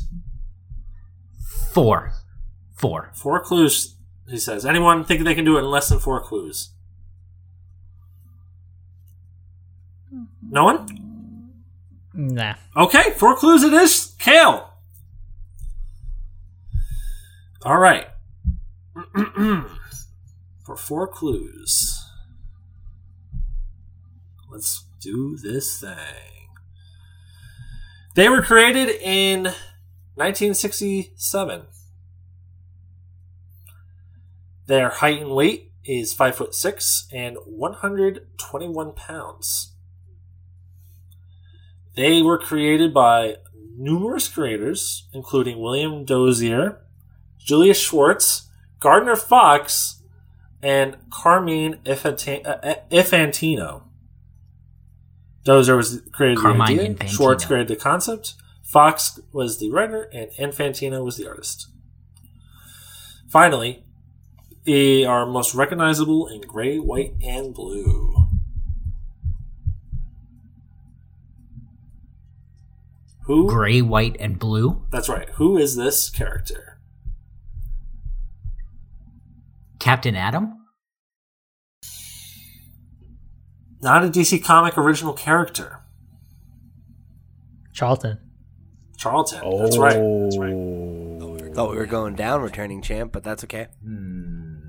So he doesn't. Oh, I'm sorry, Pete. So who is it? Yeah, I'll open up to the didn't floor say for that, 1 you. point. Anyone think they know who it is?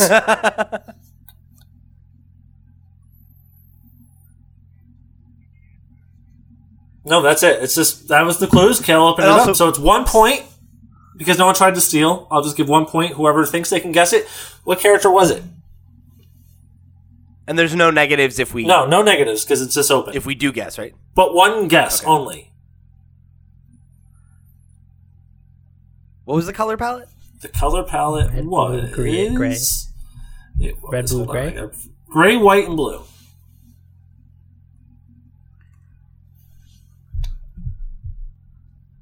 Yeah, I don't know. Wildcat. Any thoughts? Wild. The answer, ladies and gentlemen, was Barbara Gordon, the original Batgirl. 1967? Wow. That's right, folks. Gray? Gray, white, and good. blue? Yeah, where'd the white come from? That's a good question. That's why I have it written down. Because it's gray, yellow. and blue. That was a terrible clue. It's fine. It's fine. Let's You move give on. me the wrong colors. It's fine. It's not fine. You ruined it. It's fine. Wait, let's wait. move on to Pete. Well, All right, Pete. Pick Okay. a letter A through E. That's not B. Yeah, R.I. Pete. Hey. A. Okay. We have another DC comic book character. Okay. I'll do it in 5. Okay. Anyone think they can do it in less? No one? No one wants to try to steal? No. I'll do it. Okay. How many clues? Oh, champ. I'd do it in 4. 4. Pete? No. I'm good. Okay. let- Kale, you're up again, baby. 3 clues. They were, so again, once again, it's a DC comic book character. They were created in 4 clues. They were created in, you said 3, because Pete said 4. I said 4. It's a 4. It's a 4. No, Pete said Oh, I'm 5. sorry, He I'm said sorry, 4. I'm sorry. I said Okay. 5 and he said 4. I misunderstood. I'm sorry. Okay, so he was created in 1993. They are 5'7" and 150 pounds. They were created by the writer Carl Kessel and the artist Tom Grummett. Their color palette is red, blue, black, and yellow. And their first appearance, it's just 4. So I'm not gonna say their first appearance. Yeah, so 4. There you go. Which character is this? What was the first one? You breezed right over it. They were created in Year they were 1993. created. Superboy. He's got it, folks. Damn. It Ooh, was nice. it was the post-crisis Superboy. That's 4 points for This Kale. is Death of Superman, Reign of the Supermen, Superboy. That was Old the classic Superboy leather jacket question. Superboy. Very nice. That's right. He just got 4 4 then, points. right?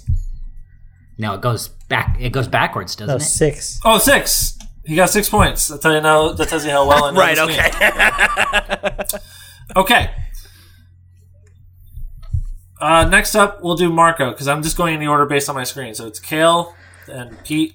Now Marco. Marco, pick a letter, A through E.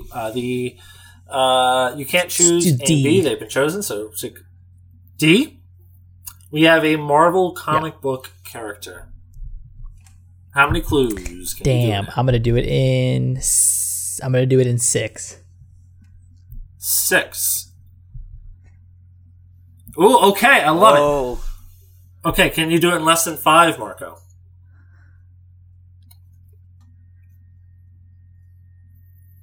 Nah, I can't do it. Okay, so Sean, you have 5 clues to do this, and I have a feeling you're going to get this.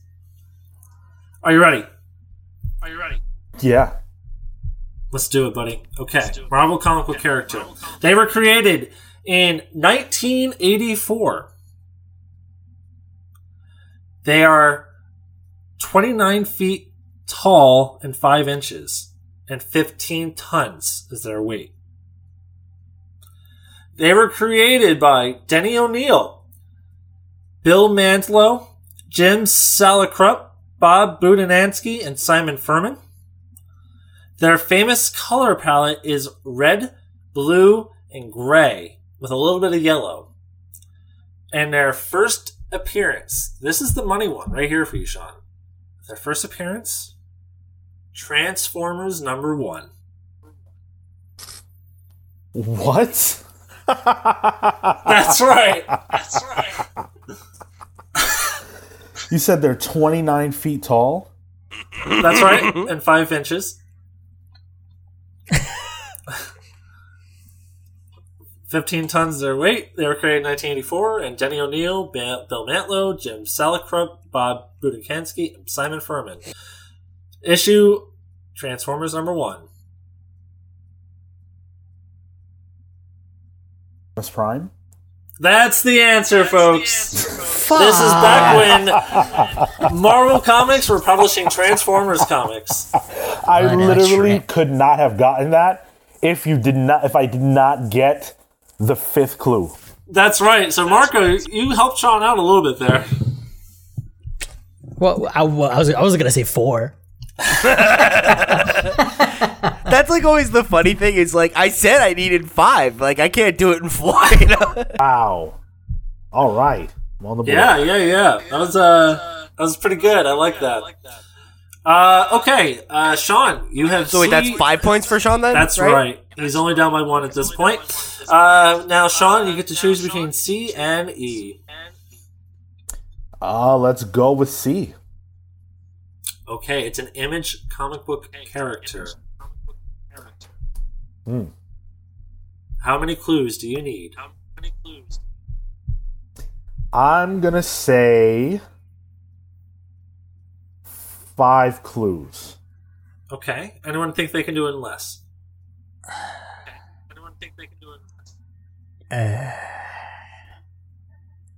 No. I can do it in 3. You can do it in 3. What? Sean, can you do it in 2? You're a crazy person. Nope. Go right ahead. All right, Kale. Okay, here we go, Kale. This is a chance to get 7 points. Are you ready? Yep. They were created in 2002. Their height and weight 2002. Okay. is 5'11" and 175 pounds. And they were created by Robert Kirkman and Cory Walker. Who is this comic book character?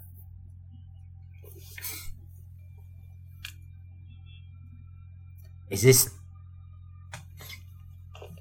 What was the height and weight? 5'11" and 175 pounds. 2002. Is this Tech Jacket? No! Who can steal it? For 1 point! I guess, Sean, you get first dibs because he tried to steal it from you.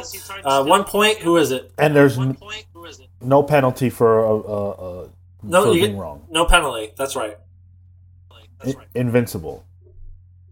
That's correct. What? Yes! Captain, What? real Nuts simple. wasn't on it for... Oh. Yo, so Kale, and it's funny because that was a solid guess, but the thing is that the first issue of Invincible is 2003, but he appeared before that in 2002. Oh, sure.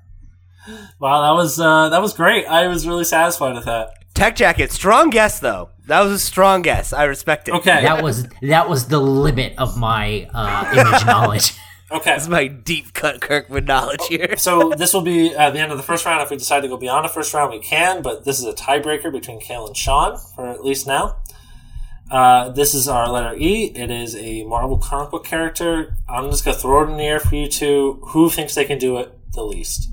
This is between Sean and Kale. Wait. Why is there a tie? I'm in first. Yeah, I went That down. was a and 1 he went point. up. Oh, you did go down. I Yeah, forgot. Kale got. Yeah. Right, yeah, Kale had a 1 point lead. Now they're tied for first. No, I'm You're right. first. No. I have 7 points. That's He has right. 5. He tried to steal Oh, and he right, failed. you so just it's got minus that one. right. Duh. So it's -1. Yeah, no, so Sean's in a clear lead.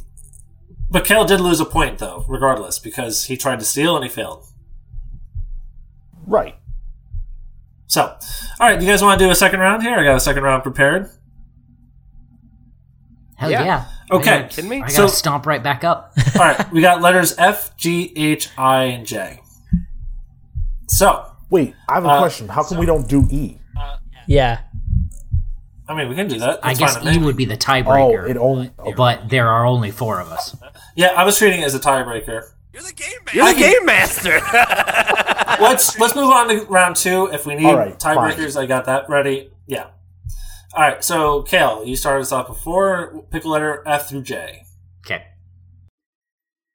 Okay, I'm gonna pick I. Okay, the letter I. It is a dark horse character. How many clues do you think you can do that in? Oof, dark horse.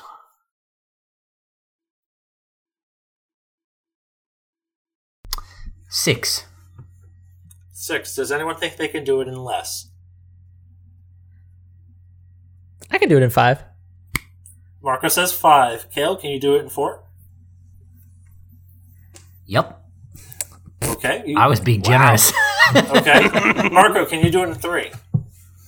No. Okay, 4 it is. Kale, who is this character? They were created in 1994. Their height and weight is that they are 6'3", 145 pounds. They were created by Mike Mignola, and their color palette is blue and black. Who is this character? Abe Sapien. That's correct. It is Abe Sapien. Damn. Kale gets 6 points.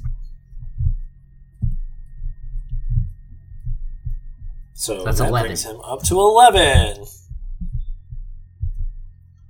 All right. Moving on. Pete, give me a letter.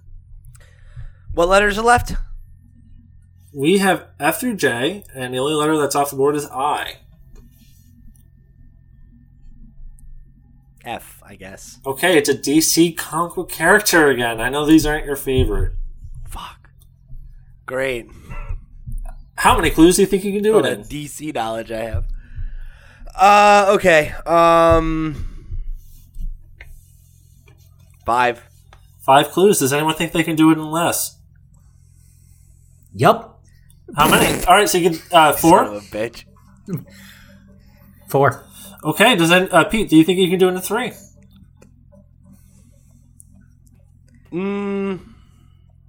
Just No. say yes. Oh my god. I could do it in 3. I could do it in 3. No, wait. it's a 1-on-1 at that point. Damn it. That's how the game works. No, fucking let him. Let him. No, he has a chance to steal, though. We're going to stick to the game rules here. Okay, Kale, 4 clues. Again. Are you ready? They were created in 2015. Their height and weight, in original appearance, I should say, because this character has changed over time, is 4'6" and 86 pounds. They were created by Dan Jurgens. And their traditional color palette is red, blue, black, and yellow. Who is this character?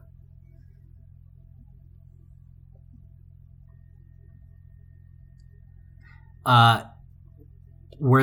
is the artist? I don't know. When I looked at the page, it just said Dan Jurgens. It was writer artist, so he did both, apparently. He did both. He was writer artist. Writer artist. 2015. 4'6". Was the weight? 86 pounds.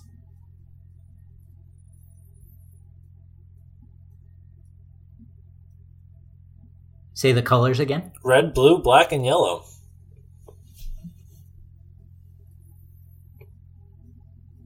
John Kent. It is Jonathan Kent, the elder Superboy. Of course it was John Kent. Duh. Oh my god. I did You two should've different just Superboys said today. yes. Dude, I would have known in 3. It doesn't matter. You don't have points. If you go -1, who cares? You let Kale fly away with this game. Just like Jonathan Kent, right? Marco, you're up next. We got Just like 3. all those Superboys flying away. We got 3 left here. I'll take Marco. Jay. Jay. Okay, it is another DC comic book character. How many clues do you think you need? 4. 4 clues. Okay, can anyone do it in less? There goes Kale. Force my sweet spot, bro. Can anyone do it in 3?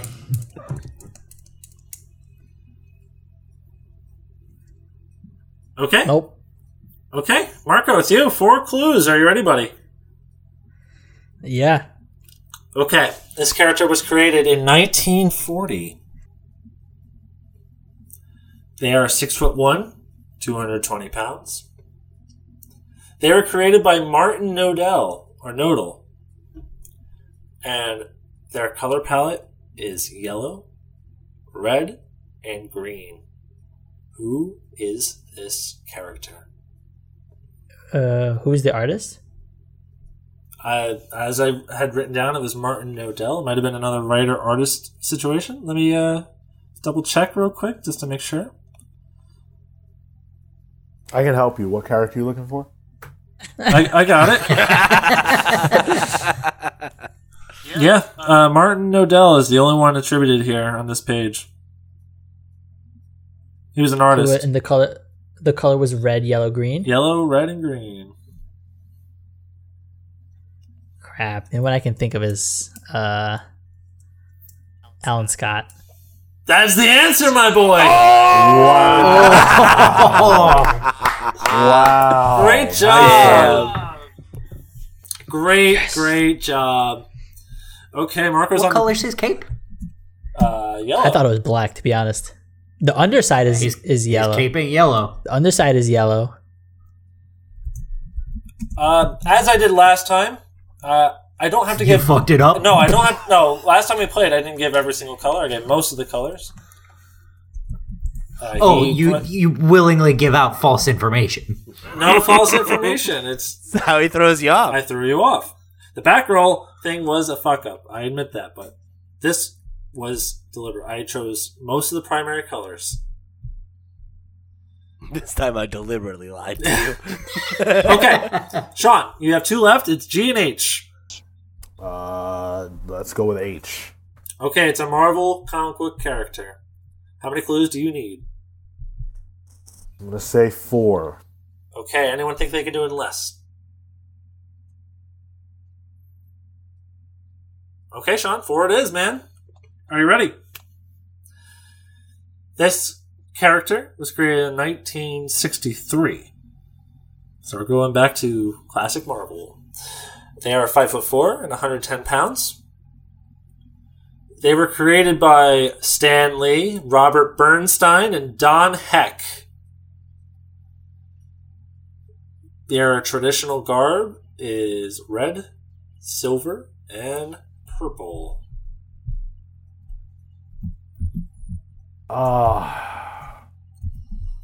1960? 1963. 1963. Red, silver, and purple. Those are some of their traditional garbs that they've worn. They've also worn, famously, orange and black. That's Why are the you extent giving them of- extra hints? That's the extent that I'm willing to help. What the fuck is that? I'm trying to keep it interesting. I'm the game master, folks. Trying to keep it interesting. Piece okay. of shit game show host is what you What are. can I say? I'm making it interesting. Sean, does that help at all? Can you give me each hint one more time? I sure can. They were created in 1963. They are 5'4", 110 pounds. They were created by Stan Lee, Robert Bernstein, and Don Heck, and they traditionally were red, silver, and purple. Wow. I'm stumped. The purple's throwing you off. Oh, you know the answer, Marco? Mm-hmm. Red, silver, and purple. Shit. I don't wanna sit here and not answer. I don't know. The answer is Pepper Potts. What the fuck? What we're supposed to get to Answer is Pepper steal? Potts. Bro, that was gonna be my points. No stealing. Why? Because we're going to move on into the bonus round. Okay, damn it. fine. I bet Jeopardy's looking kind of fun right now. All right. I am going to move on to the bonus round now, and we are going to play it so that basically whoever gets it first will get a total of 10 points. Can you say what the scores are? 10 points. Yes. Let me scroll up and look at these. So far, Kayla has 17 points, Sean has 7, and Marco has 6. Pete has nothing. Hell yeah. All right, shooting for second. Let's go. All right. First person to guess this will get 10 points. This will keep it interesting.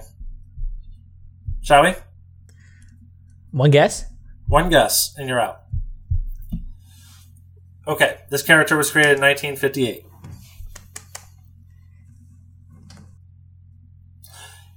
This character is 6'3", 345 pounds. This character was created by Otto Binder and George Papp. Shazam. You're out. Fuck, that's wrong. Wait, did All you right. did Down you to three. say what universe they were from? Publisher. Yeah. No, You did. I did that on purpose. I'm keeping it broad. Okay. Their most familiar color palette is purple, red, and yellow. Okay? They first debuted in Superboy 1968. The year was 58. That's right. They've so far appeared in 0 motion pictures.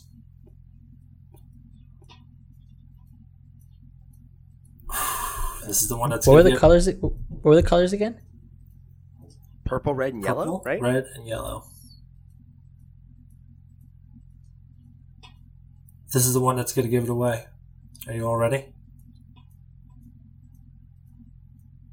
The characters they're most affiliated with are Bizarro Lois and Bizarro Jimmy Olsen. You gotta be kidding me. Bizarre.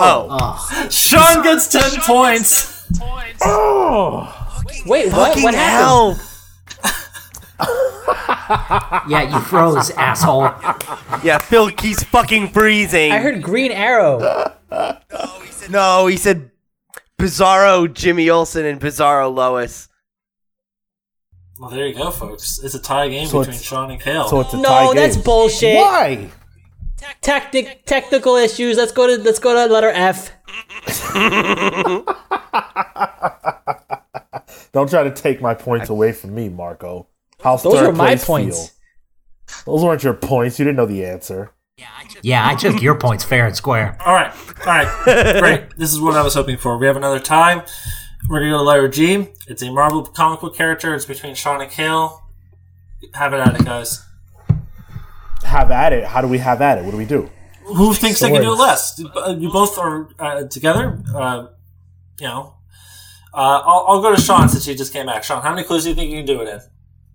5. Kale, can you do it in 4? Yep. Sean, can you do it in 3? Go for it, King. No one loses yeah. points here because it's not a steal. No okay, one 2. loses points. So explain what happens then. If you don't get it, we'll move on to the other tiebreaker. If neither one of us can get it, we just move on.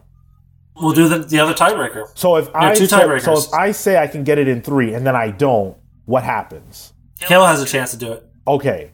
And then if neither one of us, okay, so yeah, I'll do it in 3. Okay, all right. Kale, can you do it in 2? No. Marvel character. They were created in 1964. They are 5'10", 144 pounds. They were created by Stan Lee and Steve Ditko. That's your 3 clues. You said, what was the height and weight again? 5'10", 144 pounds. Did you also say the year they were created? 1964? 1964. Okay, 5'10", 144 pounds? That's correct. And what was the creative team? Stan Lee and Steve Ditko. Wow. What was the height again? 5'10". 5'10", okay. 5'10", 144 pounds. I'm gonna say... Oof, this is tough. I'm gonna say...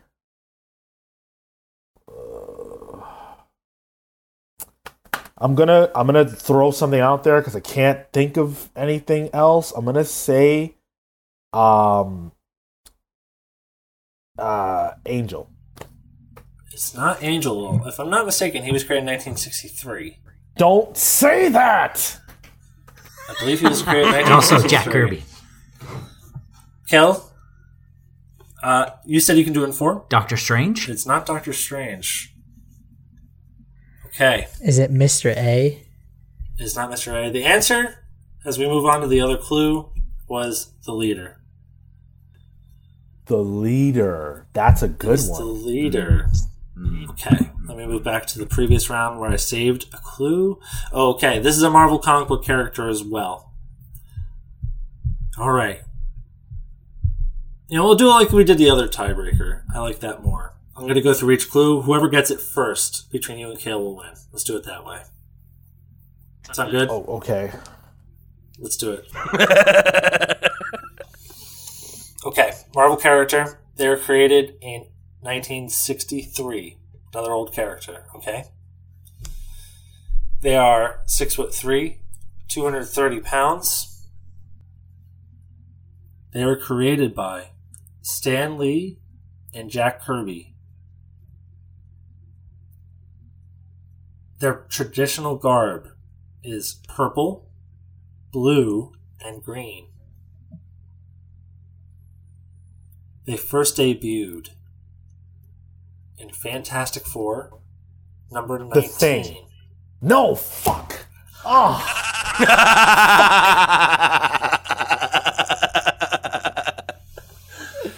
Oh shit. Okay, Kale. I think we're I gonna know what run. it is. We're gonna run the gambit here. Okay. This is your chance. Okay. They've so far appeared in 0 motion pictures. Can you start again from clue 4? They are traditionally seen wearing purple, blue, and green. They first debuted in Fantastic Four, number 19. They have so far appeared in no major motion pictures. They are often closely affiliated with Kang the Conqueror.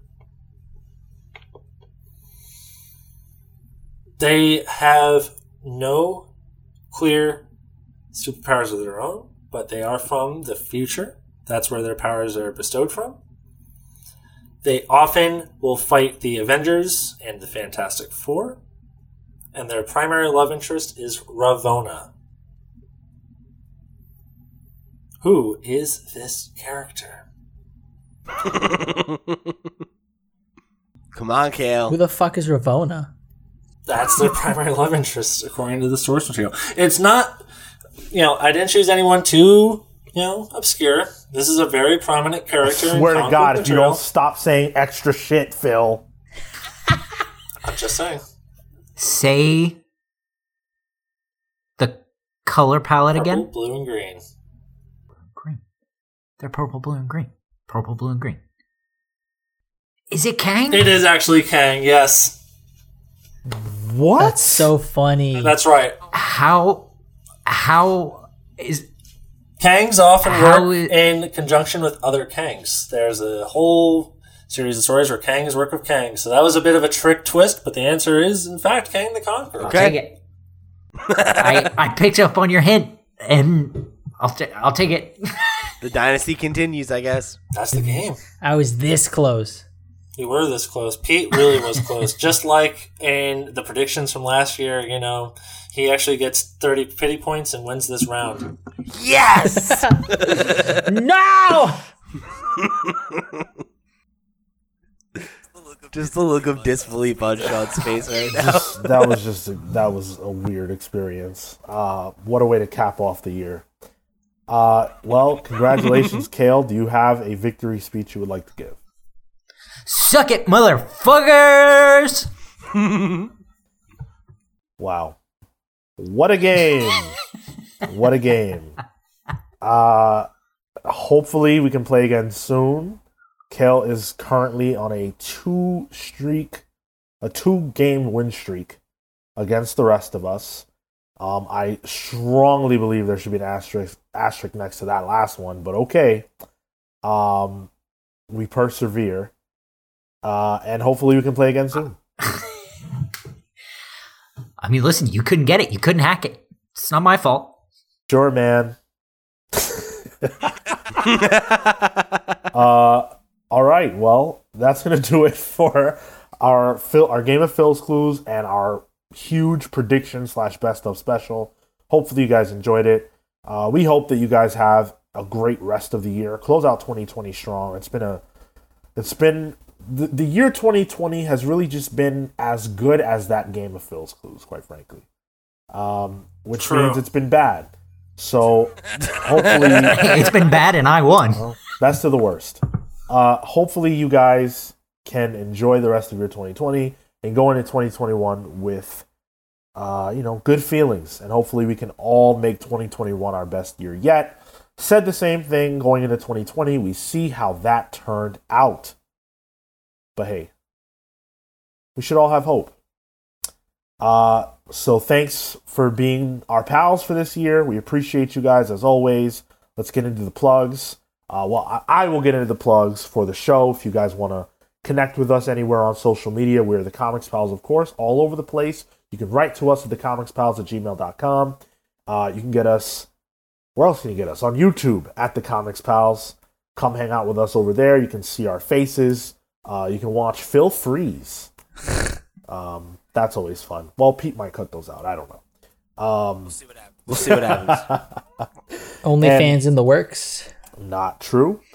While you're there, make sure that you guys are subscribing to our channel. Leave us a comment. Let us know what you think about the Game of Phil's Clues.